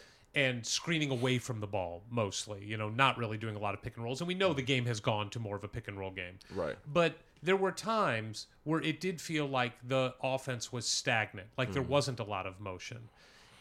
Explain to us if we're seeing something wrong or if that's just what happens. I think sometimes that just happens. Like, you get to a point, and every team goes through where it's just like, all right, what do we do? And it's just like everybody's just like waiting for the other person to make a move. And I think with Coach Crean, it was a lot different. That's where I think a lot of differences come in with both coaches' offensive schemes, just because with Coach Crean, any of the 5 can initiate an offense, and it didn't matter what was going on with the other 4. But with Coach Miller, it was more so like either whatever point guard, if we had 2 point guards on the floor, one of them had to start it. And I think also our best offense was when the ball touched the block, either me or Duran, because I think a lot of teams have great bigs, scoring bigs, but I think we were the best passing tandem like in the country. When easily. You guys would play the high-low game, it was the best. It was just so much fun to watch. Let me ask. We would talk about the way kind of you'd give him the side eye and then just throwing it across, finding somebody on the other corner, and it was really fun to watch you pass in that ball. It really was, and watching you pass from the post. It's a shame we didn't have guys who could really knock down threes. Yeah. Because you made amazing passes cross court. You would find the guys on the double. But I want to ask another question on Coach Crean and Coach Miller. Is it just simple and easy and correct to say Coach Crean's just a better offensive coach and Coach Miller's a better defensive coach? Yeah. That's fair to say. I would just not even just saying, not even being, biased or anything. If you look at the numbers speak for themselves. Can Coach Miller, can Archie get better offensively? Oh, most definitely. I just think, again, the injuries, I think, I feel like it's sometimes with a lot of coaches, it's just, they're just, giving a bad hand. Well, let's go to senior year now to get back to where you were. Because you had alluded to it with Coach Crean, and now that you're having a ravaged team of injuries, you spoke about practice and how that affects practice. And Coach Miller would, in the press conferences, talk about that some. But talk a little bit about that week in and week out when you guys are so banged up, how that affects you during the games when we get to watch. It affects a lot. I remember there was one practice where we had, counting walk-ons, we had 8 people available to practice. Like, just because they, it was tough a lot of times. That's why I hated sitting out of practice. I sat out 2 practices. 2. This past year. Was one of them after the Michigan State game? No, I didn't sit out. How did you not sit out after? It looked like your arm was ripped out of your body. That was a dark moment. Yeah, it was. I sat out before the season even started. I got knee in my thigh, and when you get knee in your thigh, it's like you cannot move. But right? Didn't Devontae go out with something like that? Yeah, he was out for a while with that too. But after that, it was. I don't think I sat out another practice, and that's just because we didn't have a lot of people in practice, and it was tough because you couldn't really emulate a game, and you couldn't really just get in game shape. Like, no matter how much you run, you will not be in game shape unless you're going against somebody. And what about just team chemistry? It was hard to play with the 5 guys who were going to be out there a lot. Yeah, because he liked to switch up teams a lot just to test different combinations, and then when you don't know who's going to be in practice, you don't know who to put on the team. So I think it was a very stressful. That's why I couldn't be a coach. It's a lot of things to go into it that people don't see. Could you give us a little insight onto sort of the specialty of each coach on the team? Like, Coach Flint does this. Okay. Ostrom does that. Yeah. Coach Ostrom was more so just a spacing guy. Like, he just, I don't know what it was, but every time spacing was off or something was on, something wasn't right, or if spacing was good, he was on it. Coach Schilling was more, Coach Schilling's the ball security, shooting guy. He was always talking about elbow in, shoot up, don't aim it. Was his coaching of mechanics and shooting vastly different than what Coach Buckley was? I wouldn't say it was different. It was just Coach Buckley was a little bit more into it just because he was there like when I was being recruited, and like Coach Schilling was still trying to get to know me while doing all this. So I think it was, you know, it was all the same, you know, schematics, things like that, but you know, just on a personal level, it was different. And then Coach Flint was just all about, really, he was whenever we broke up bigs and guards, like sometimes in practices, he was always with the bigs. And I always like to joke with him. I was like, "How's our whole coaching staff under 5'8", but we have a bigs coach?" That's good. So, before your senior year, you're named captain of the team. Mm-hmm. What was that like for you? Everybody, like, they all said it last year. Like my junior year and senior year, they were like, you know, we didn't even need to have this. They even told Coach Miller that. They was like, we don't need to have this meeting. Like, we all know who's going to be the captain. They was like, yeah, it's going to be JUWAN and Zach. I was just like, I mean, y'all want it? I was like, I don't care who's the captain. I'm going to still speak my mind. If you're messing up, I'm going to tell you. If you're doing right, I'm going to tell you. I am curious about, so you're captain. There's a lot of, whether it's official or not, you are the captain and you are taking responsibility for the team. Right. So a couple things that I'm curious about from a leadership standpoint. Number one is Romeo. Mm-hmm. There has not been Romeo buzz like that since, I mean, Cody Zeller was somewhat like that, but it did not reach the level of Romeo. And I don't think any recruit at Indiana reached the level of Romeo since Damon Bailey. Mm-hmm. Did that bother you? Not at all. Really? You're busting your ass for 3 years, and here comes all this buzz. Did it bother anybody else on the team? It probably did. I would say just, you know, in practice, it's just like, not so much to where it's like, oh, I hate Romeo, but like, you know, if you didn't touch him and like they call a foul, like, oh, it's Romeo, he gave him a foul. Like, They would joke like that. Did other players on the team want to prove themselves more against Romeo? Yeah. Demezy was a big candidate of that. Whenever coach would get on to him for defense and like him and Romeo would start guarding each other, Demezy became somebody different. Wow. Like I'm pegging him to be the most improved, and like obviously Jerome, I'm pegging. You're the those third two. person to say this about Demezy. Yeah. I'll give Al too, but Al's steadily improved. Yeah, he's steadily. Whereas Demezy seems like he has a long way to go. It's going to be a huge jump from. Are you okay? Yeah. Do you hear? Oh, I'm good now. Okay. I couldn't hear it in my left one. Yeah, that's right. It sounded like it was going a little wonk. Okay, cool. All right, so Demezy, you think, is going to take giant leaps. That's my guess. And now we're not asking for any insight onto anything medically, but in your heart of hearts, do you feel like we'll see Jerome on the court next year? Definitely. Yeah, and how good can he be? I was putting him up there for like him and Romeo competing for who the best freshman was. Really? That's like, because the story I always tell is like when recruits come in and we're playing open gym, you know, they're like timid, they're not really trying to play. Jerome, like, I remember, who was it? I think it was Coach Ostrom. He told me, he was like, I want you to guard Jerome. Because they know I'm not going to take it easy on him, but that's like, I want you to guard Jerome the whole time. And, you know, just hit him a little bit, put him in the post, see how he's going to react. And he reacted like he belonged there. He acted like he'd been there for just as long as I had. And he didn't go away the whole time we were playing. And we probably, even after we were done playing open gym, he said he wanted to go one-on-one with me. And nobody ever does that, because whenever we do one-on-one, I put them in the post and then I make their body hurt just because I'm gonna bang against them. I make their body hurt. Bully ball. That's a good, if you were a wrestler, if you're going back to your WWE days, that would be your go-home line in your promo. I'm going to make your body hurt. Yeah, everybody kind of knew that. And, like, when he asked me, everybody was, like, looking like, you don't know what you're getting into. And then we played probably 7 or 8 games, going to 5. And so that was just, like, I was like, that's a guy that just wants to get better. So your senior year starts. You guys are kicking ass. Mm-hmm. You're doing really well. You lose a heartbreaker at Arkansas. Not an easy place to play. Yeah. Foul trouble, definitely. Let's talk a second about foul trouble, because foul trouble plagued you the last 2 years. Mm. What do you credit that to?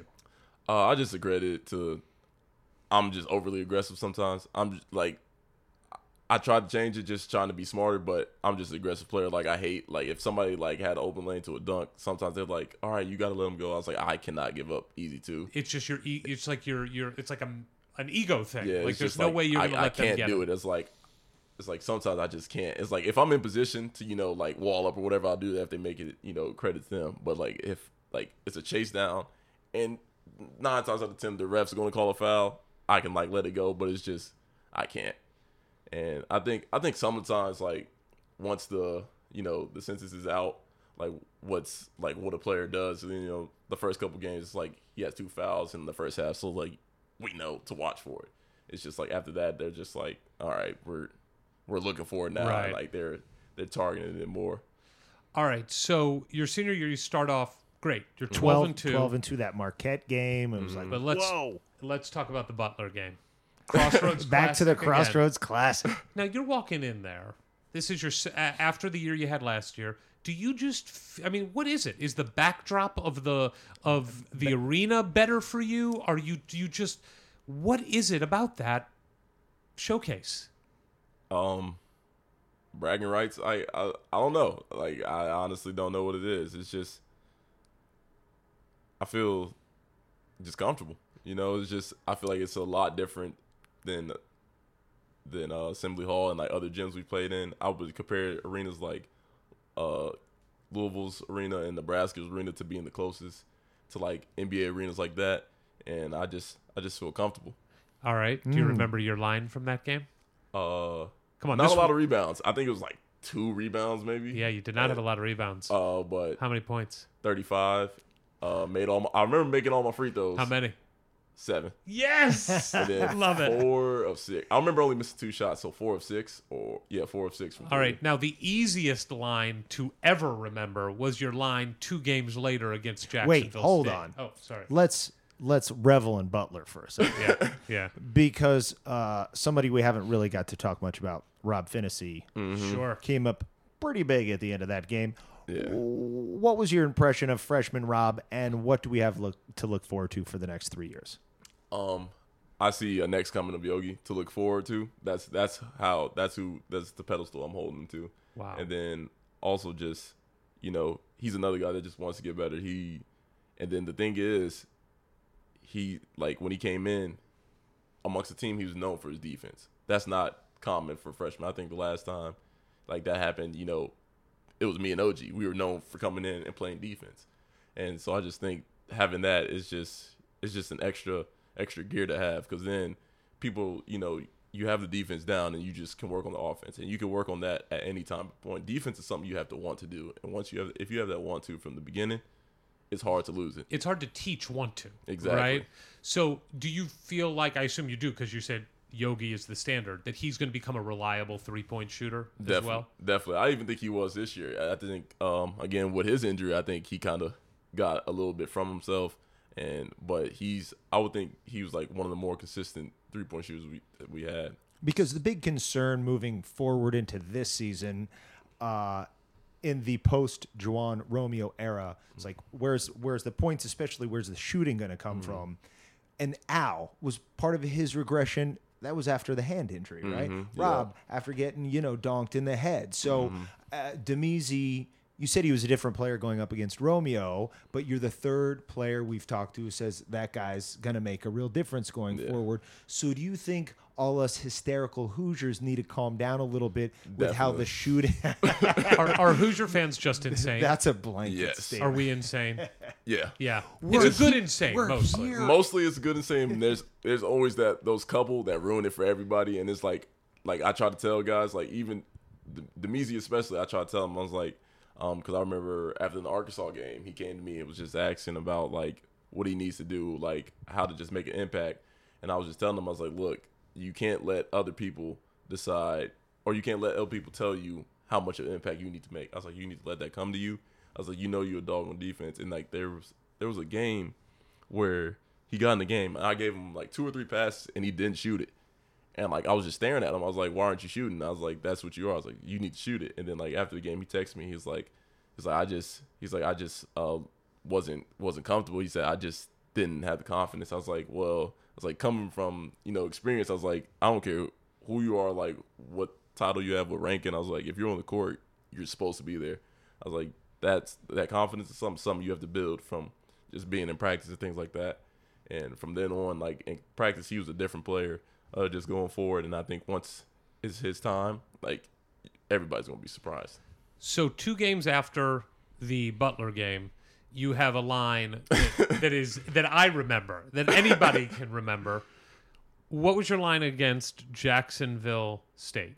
10, 10, and 10, 5 of 5. And first triple-double since, do you know when? 71. Do you know who did it? Steve Downing. Yes. Nice. Your first triple-double for Indiana in 47 years. Since before even we were born. Were you hunting it at the end of the game? Oh, most definitely. Like, without a doubt, I was. Like, at first, like, I could have a game where I'd have, like, 15 points, 6 rebounds, and 4 assists, and I'd say I was on triple-double watch. It's, like, I think that was the thing with, I think me, OG, and Tyler Cook, because he's from Missouri, too. Like, even in high school, we always just talked about, being point guards and just joking about that, having triple-doubles and stuff. And then, like, if I had more than 3 assists and more than 3 rebounds, I was on triple-double watch in my mind. I love it. And I think when I was walking to the locker room, Johnny was like, he's like, dude, you have 6 assists. He's like, you only need 4 more. I was like, 4. I was like, there's 20 minutes in the game. I was like, if I get assists every 5 minutes, it's like, I'm good. And then I was like, You're really breaking it yeah. down. And then when I was thinking, I was like, when we walked into the locker room before the coaches walked in, I was like, look, I'm about to pass it to y'all. If y'all do not shoot, don't ask for the ball again because I'm not passing it to you. And then they were like, all asking why. And I was like, look, I was like, it sounds selfish. I was like, but I'm 4 assists away. I was like, I'm going to get the rebounds and the points. I was like, don't worry about that. I'm not coming out until I do. I was like, but the assist is on y'all. And then from then on, I was hunting it. I was hunting the assist first. So you've just had stellar performances, like we talked about Crossroads Classic, the triple-double. What is your single favorite performance as you think back on your 4 years? Is there one game that does stick out above everything else? Statistics-wise, or just what I think is the best? No, just you. Forget statistics. Throw the statistics out. That was my favorite game I Yeah. played. What was your favorite? Oh, Wisconsin, my freshman year. Really? And what was it about that game? I think that was the game where I realized that you do not have to score or really do anything. I think I had goose eggs across the board except for minutes and fouls. But other than that, I think that you do not need to be a statistical hero to impact the game. And I think that's kind of just what made me who I was. You know, I was, even if I didn't get the point, you know, I set the screen, or, you know, I blocked the guy out so somebody else could get the rebound and put it back, or I crashed the glass hard so 2 people had to go with me and then somebody else came in and cleaned it up. So let's talk a little bit about the wheels coming off the senior year. I'd kind of like to follow up on that. What was your favorite team victory? Like, you know, less about you individually, but the one where it was just in the locker room after the game, you guys were like, this is why we came here. There's probably a lot. I can go through them. Notre Dame, my freshman year, I didn't even play, but you would have thought I was on the court all 40 minutes. I was probably sweating the most out of everybody. Sophomore year, Kansas in UNC. Those were just crazy games. Junior year would be Notre Dame. Senior year would be, for me, Louisville was because I've lost to them. I had lost to them every time. And Eric and I were at the game. We so were. it was kind of a big deal. Yeah, for definitely you. a big deal. But How about the Michigan State game at home? I Because was I just know on about the to say road that. you got hurt. I was just about to say that. That was because it seems like maybe it was me, but every time we beat Michigan State, I barely played or I didn't play at all. So I was just like, that's kind of what was in my head. And then like it was like every time I played a few more minutes than usual, we lost. Like freshman year, and then junior year, I was just like, maybe I should tell coach I don't want to play. Like, I was like, maybe I should just sit this one out. But you know, I didn't. And then you know, we beat them both times, and also Wisconsin felt good beating them. Oh yeah, because we rarely beat them. I beat them twice. Once freshman year and once senior year. There you go. It was tough. So a lot of things happened. We've talked about the injuries. From the outside looking in, again, the message board stuff, a lot of rumors about bad team chemistry this year. BS? BS. Really? The team was close. Junior year was the closest team I've been on, but this was a close second. Really? And Yeah. Romeo fit in with everybody Perfectly. That's great. Like good the to know. consensus was, you know, he knows he's leaving. We all knew it. Yeah. You know, he would be dumb not to. And then when because I was his roommate, like on away trips, if you could hear like how when he got up from like the bed to go down to a meeting or something after, it wasn't Ohio State, it was the game before that. Well, the Ohio Rutgers. State game, Rutgers. right? It The was Ohio Rutgers. State game, he did leave during the game because of the back, right? Right, but it happened in Rutgers, and then Okay. once we were leaving, like once we got to Chicago, like he was getting up, and like he sounded 60 years old when he was grunting and stuff. I was like, what is wrong with you? Because like I was asleep when he got up. I was like, what is wrong with you?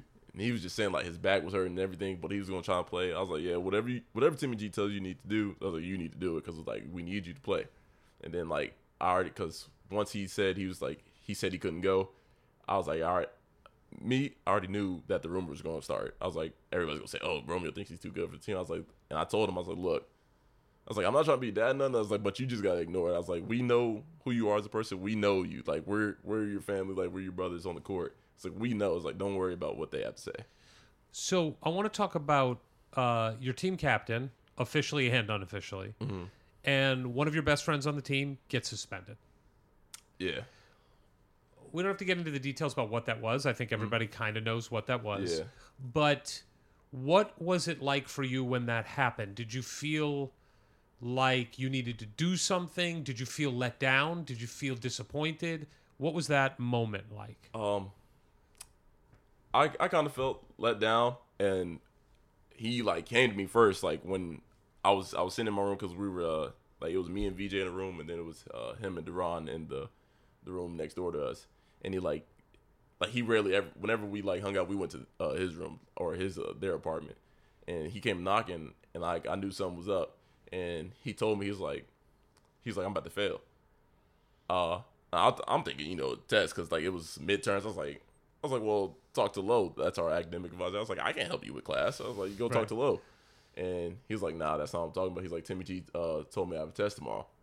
And then like we sat down for a while just talking about that. So how does that work? Are they random? They just come to you at any moment and said you're taking it tomorrow? Mm-hmm. And at that point, is there a lot of internet research about what can be done at the last hour? No. None Because at that point it's over. Yeah, like he knew. I was like, well, if you know that, I was like, the best I can tell you right now is just go and tell him. He's like, you think I should do that? I was like, yeah. I was like, just tell him. I was like, because like I was like, just like with anything in life, I was like, even with your parents, like they don't want to hear that you did something bad from somebody else. I was like, and the lie is worse. Yeah, exactly. And the trying to cover up, or I don't know how it happened, that's always worse. Yeah, I was like, just tell him what you did. Like I was like, everybody's gonna know. I was like, so you might as well get in front of it. And that's what he did. And I was just talking to him about it. I was like, and just asking him why, things like that. And we had a long talk about that. How did Coach handle that moment? Did Coach use it as a teaching moment for the team? Oh, yeah, definitely. And how did that happen? He kind of used it as like, look, everybody has a responsibility on this team. To do what's right for the team.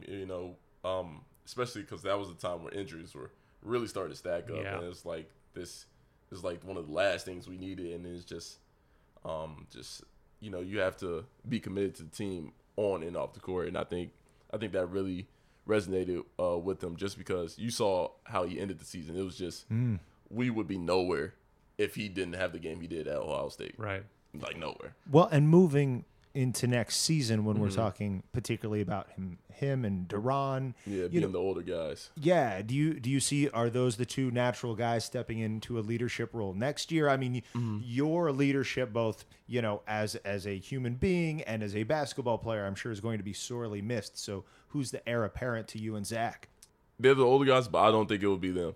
Like they'll lead by example. They know what's expected. They'll all right, like guys, we need to do this, and this. They'll tell people where to be for drills, but that's not a leader. But I think Al and Rob. Really, Rob as a sophomore can be a leader of the team. Definitely, because I think just like he's not so much just in your face. I think that would be Al, like the emotional leader. But I think Rob would be the guy that the one that's not afraid to be like firm with somebody. I think it'll be him. And do you think, because there was. We felt, as your experience and talent, Romeo's talent, there was naturally a lot of expecting you and him to take care of business on the offensive end. Next year, do you think it's going to be more like five guys on the court being like, okay, we all got to do this? Yeah, I definitely think that. And I don't think it seeped in as much as I thought it was going to do. I thought it was going to be like, guys, just like, look, we're just going to give y'all the ball and like do whatever. But I think next year it's just going to be like, look, we all have to contribute, and I think there's gonna be a lot of games where where at least 4 or 5 people in double digits. I think there's gonna be so many games. I think it's gonna be a very balanced effort, and just you're gonna see a lot of new things from guys. How does it feel to go through 4 years at Indiana, and now you're at a point where you are the standard that is used when Indiana is recruiting other guys? Like, we talked to Trace Jackson Davis today, and they use you when recruiting. They're like, you can be JUWAN here. I mean, that's one hell of a testament to you and what you did. How cool is that for you? It's really cool because I never would have thought that coming in. I was like, nobody wants to be a 6'8", 5 man. And it's crazy because they're using me at 6'7", 6'8" for Trace, who's 6'10". Right, it's 6'9", just 6'10". It's just wow. And they use it just in different things, and it's just. I always joke with the coaches about that. I was like, maybe if y'all had me at the 4, something different could happen. But and anytime an NBA game was on, I think it was the Rockets and Warriors, and PJ Tucker was at the 5. I can't tell you how many times Coach O texted me 6'6" at center, 6'6" at center. I was like, well, the thing is, I'm 6'7", and I was they love poking fun at that, but it was. It's an honor, definitely. Okay, this is a good point to ask this because we've had 2 different takes on this. Don't lead here. Just ask it plainly. No, we need the deciding vote. Yeah. For now. Wait. Don't ask it straight out. Okay. How should I ask it? Give us 5 words to describe Archie Miller. Oh, okay. I like that. Fiery, stubborn, but in a good way sometimes. Okay. I'll throw out some words. You tell me if they work. Okay. Authentic. Yeah, I'll throw that out. Real. Yeah, I would use real. Down to earth. That's 3 synonyms. Yeah, they're the same word. Yeah, it's okay. About the same. Intense.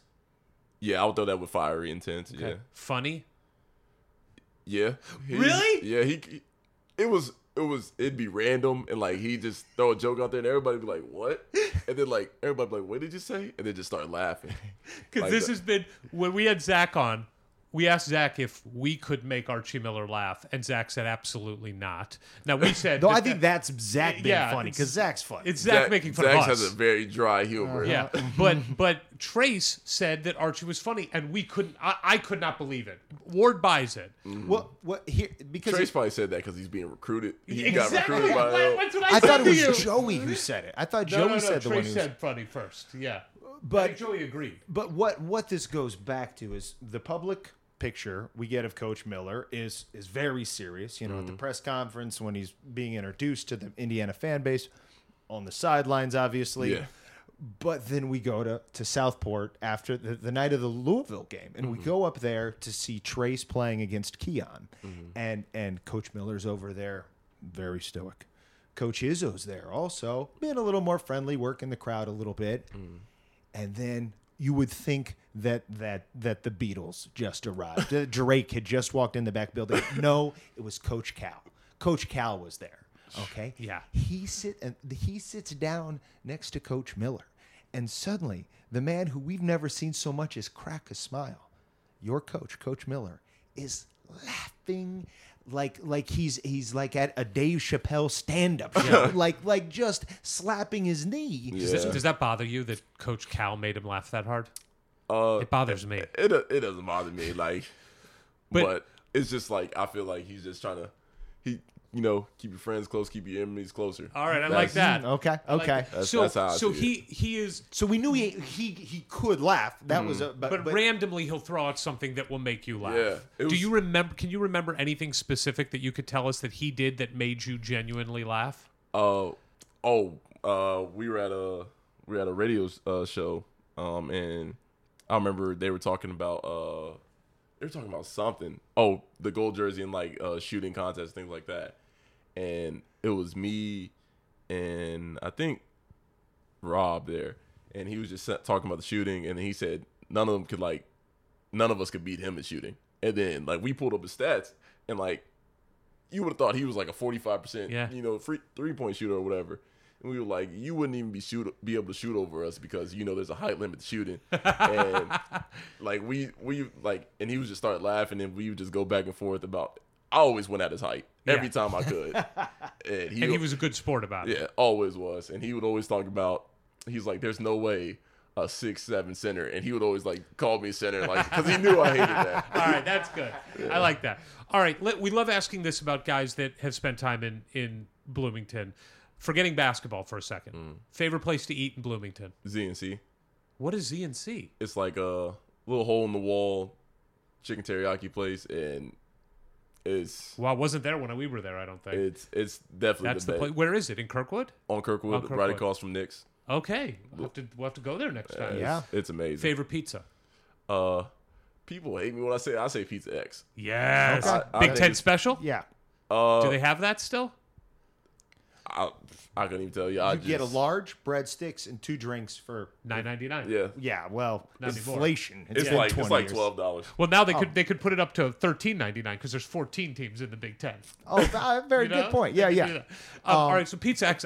When I go to Bloomington, no matter what I have to eat that day at like midnight, I order Pizza X, and my house still has the plastic cups. Yeah, that's what I use. That's what I still have mine. Yeah, I probably have too many cups to count. Favorite bar? I didn't really go to bars. Really? So, I mean, I guess the usual ones like Kilroy's or Brothers. Favorite class you took?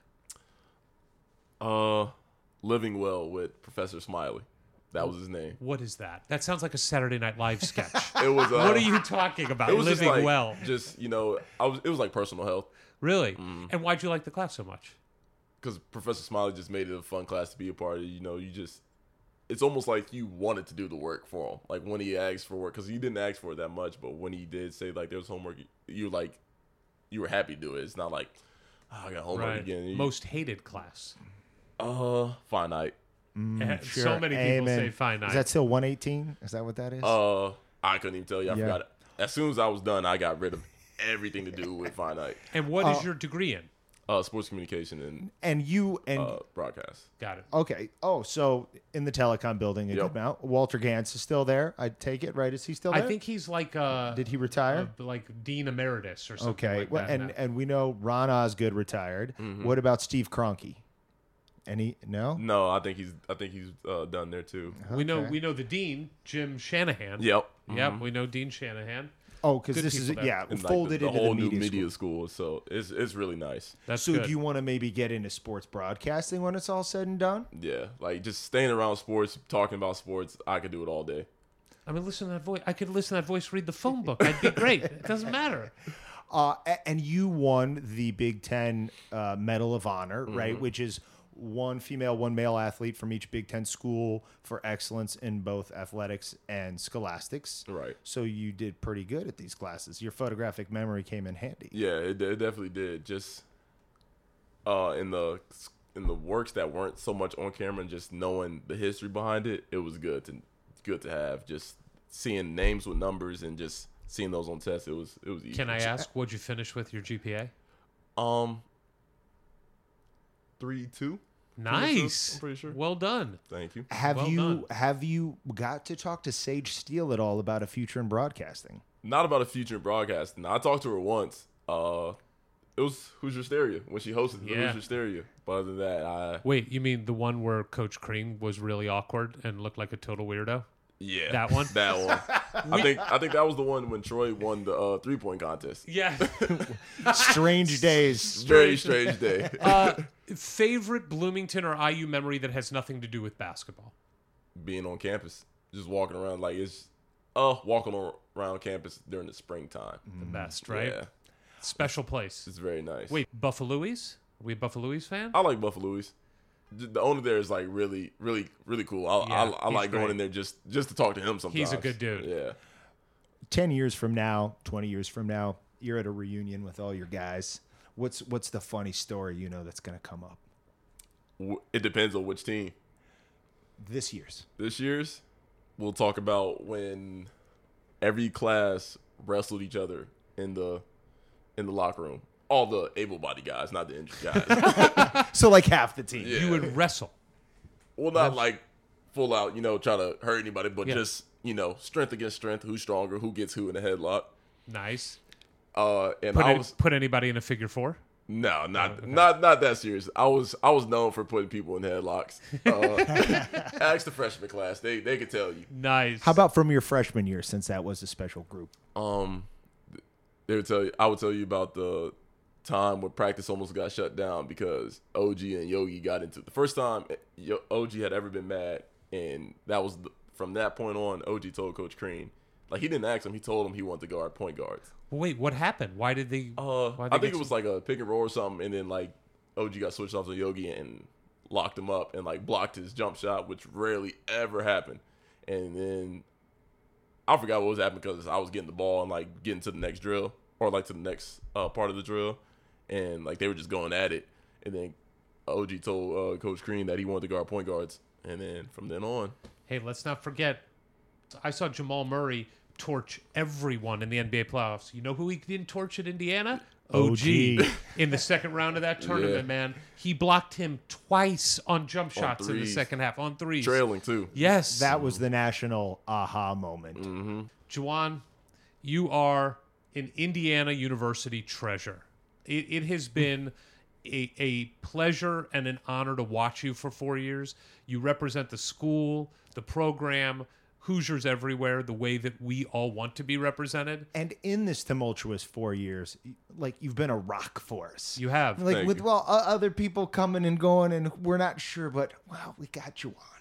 You are, and I think you probably felt it your senior night. You had a huge game. What was your line senior night? I know I missed one shot. How many points? It was in the 20s. I love that the one day you don't remember is the most recent game. Yeah, I want 25. Yes! Yes! How many rebounds? It wasn't a double-double. 7 or 8. Yes, 7! You nailed it.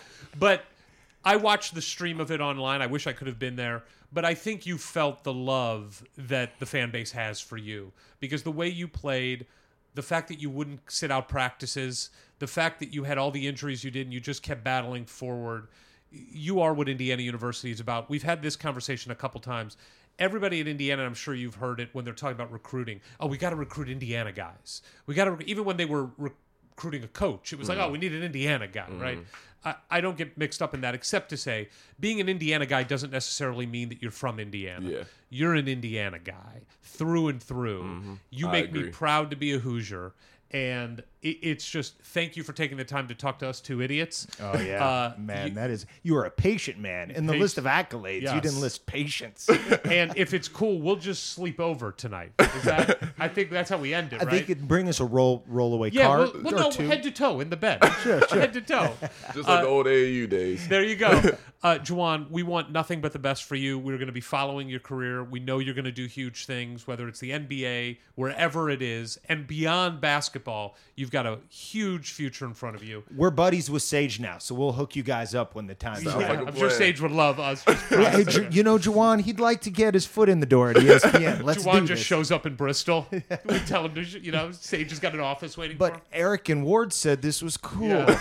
But thank you so much. It's a pleasure to talk to you. And like I said, you are my favorite player for the last decade and one of my favorites of all time. And wait, you also said most complete Indiana basketball player since Jared Jeffries.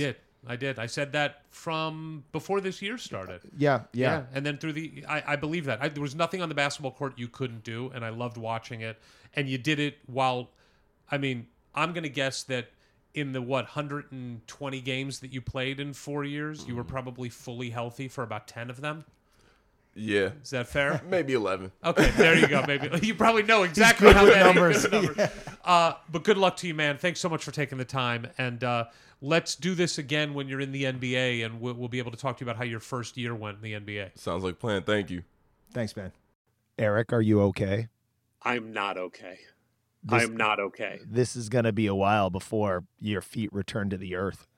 We just have to explain to everyone that we just sat in JUWAN Morgan's hotel room for about 2.5 hours and just talked. Like three best friends. Like 3 best friends bonding, actually.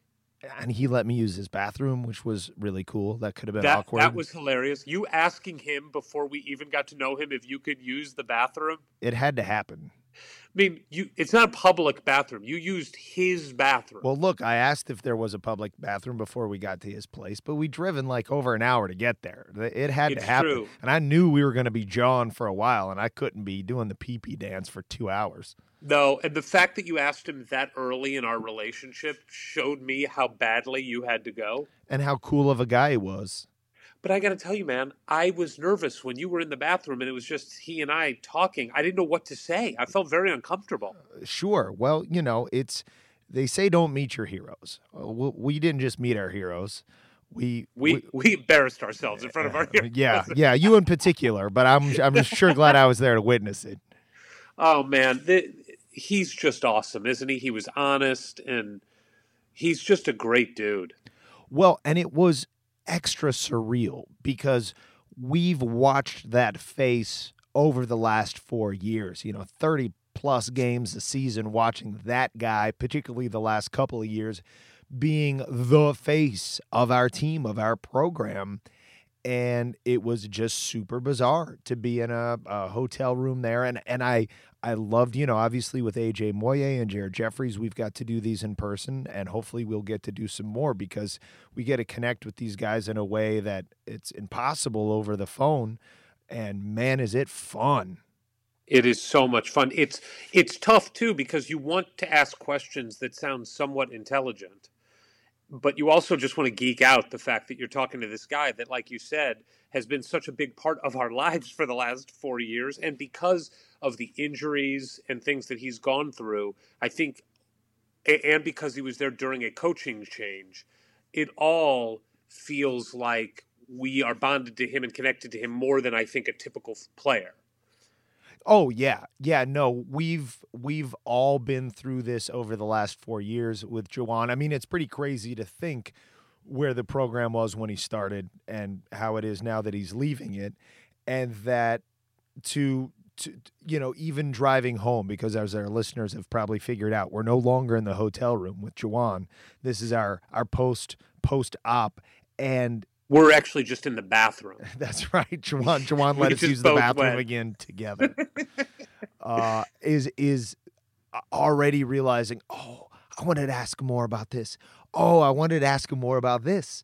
But at the same time, feeling we got to know him and the state of the program through his point of view rather than ours or 12 other filters that we get it through. It was like with Zach. Or with Colin, to get these guys who have been through this change in eras that we've lived through. And I forgot to ask if Archie was the guy.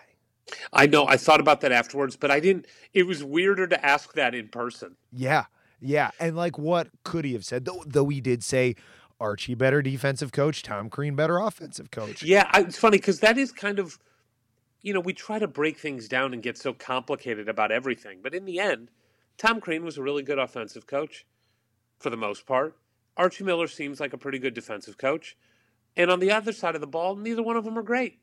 And I did say, because I desperately want him to can he get better? Can Archie get better? And Juwan's like, yeah, he can. It doesn't mean he will. And the truth is, you can't get much worse. So it's like, this just may be who we've got, and he's got to get the right players.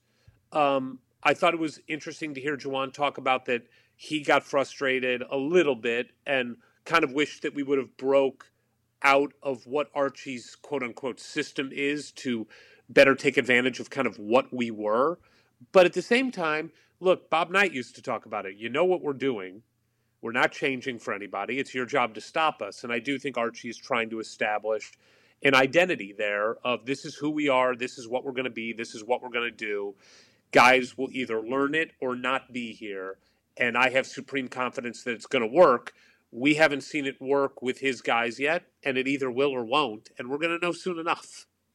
Yeah, and his guys being somewhat subjective, because once you say he secured the recruits that will now be juniors that were originally committed to Tom Crean, I'd say that's about they're 50% his guys because he didn't identify them as correct for his scheme initially, felt he needed to retain them to keep the program somewhat together, but we're getting there. The turnover is getting there, and I think we can now say we had the tiebreaker on whether or not Archie has a sense of humor.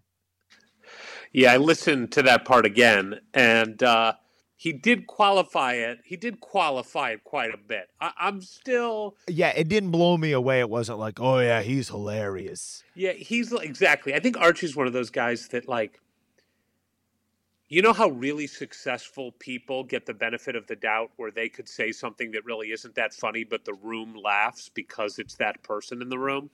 I think Archie gets the benefit of the doubt because he's the head coach of Indiana University basketball. I think if you and I met Archie at a bar in Los Angeles and he had the same exact personality, I'm not sure we would walk away and go, that guy is funny. Right. Well, but again, that's never what I was questing for, and I don't know if that would be any of these top coaches' defining characteristic of being maybe not funny. defining, but Calipari and Bruce Pearl are funny, entertaining dudes. Sure. You know?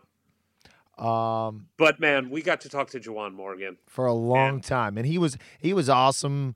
And that photographic memory thing was cool to like kind of piece together in person. Like he just knew the date of a game from his freshman year. He's got some Rain Man, Beautiful Mind stuff going on in there. He is a beautiful human. I'm glad he didn't try to kiss him. Yeah, that would have been awkward. I had to resist. I will also say that we referenced a few times in that interview our conversation with our next podcast. Right. So let's just keep everyone excited. Next Tuesday, you get a little taste of the incoming front court for 2019-20, Joey Brunk and Mr. Basketball himself, Trace Jackson Davis. What else is there to say? I hope you guys enjoyed this one 1/10 as much as we did. Yeah, because even then you would be just like ripping your clothes off and screaming from the tallest building in the world. Make sure you follow us on Twitter at Hoosier Hysterics, no vowels in hysterics. Send us an email at HoosierHysterics@gmail.com. And make sure you tune in every Tuesday morning. That's becoming our day. Tuesday morning is when we release new podcast episodes. And make sure to keep going to Pigs. Well, yeah, I just don't want them to forget that we're powered by Pigs.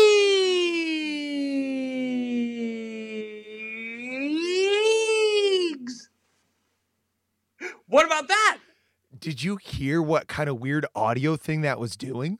No. Oh, I hope it recorded that way because it became psychedelic. I went down and came back up. Well, I heard that, but it was doing, I think, because of your computer microphone, something extra weird happened along with... Yeah, totally rejecting the sound that was coming through it. No, I think it may be something that ends up, returning as a feature. Yeah, I'll play back this recording and let you know if it survived. You'll hear it if it did. All right. Well, thanks again, everybody, for listening. Really appreciate the support and all the listens. From the halls of assembly, you'll hear us scream and shout. Our love of Indiana is manic and devout. Archie and his boys, we discuss in unique manner. We won't be satisfied until we hang another banner. Us two goofy guys go by names of Ward and Eric. And as you probably know by now, we're Hoosier Hysterics. Hoosier Hysterics. Hoosier Hysterics. Save on Cox Internet when you add Cox Mobile and get fiber-powered internet at home and unbeatable 5G reliability on the go. So whether you're playing a game at home, yes, cool, or attending one live, no! You can do more without spending more. Learn how to save at cox.com/internet. Cox Internet is connected to the premises via coaxial cable. Cox Mobile runs on the network with unbeatable 5G reliability as measured by Ookla LLC in the U.S. to H 2023. Results may vary, not an endorsement. Other restrictions apply.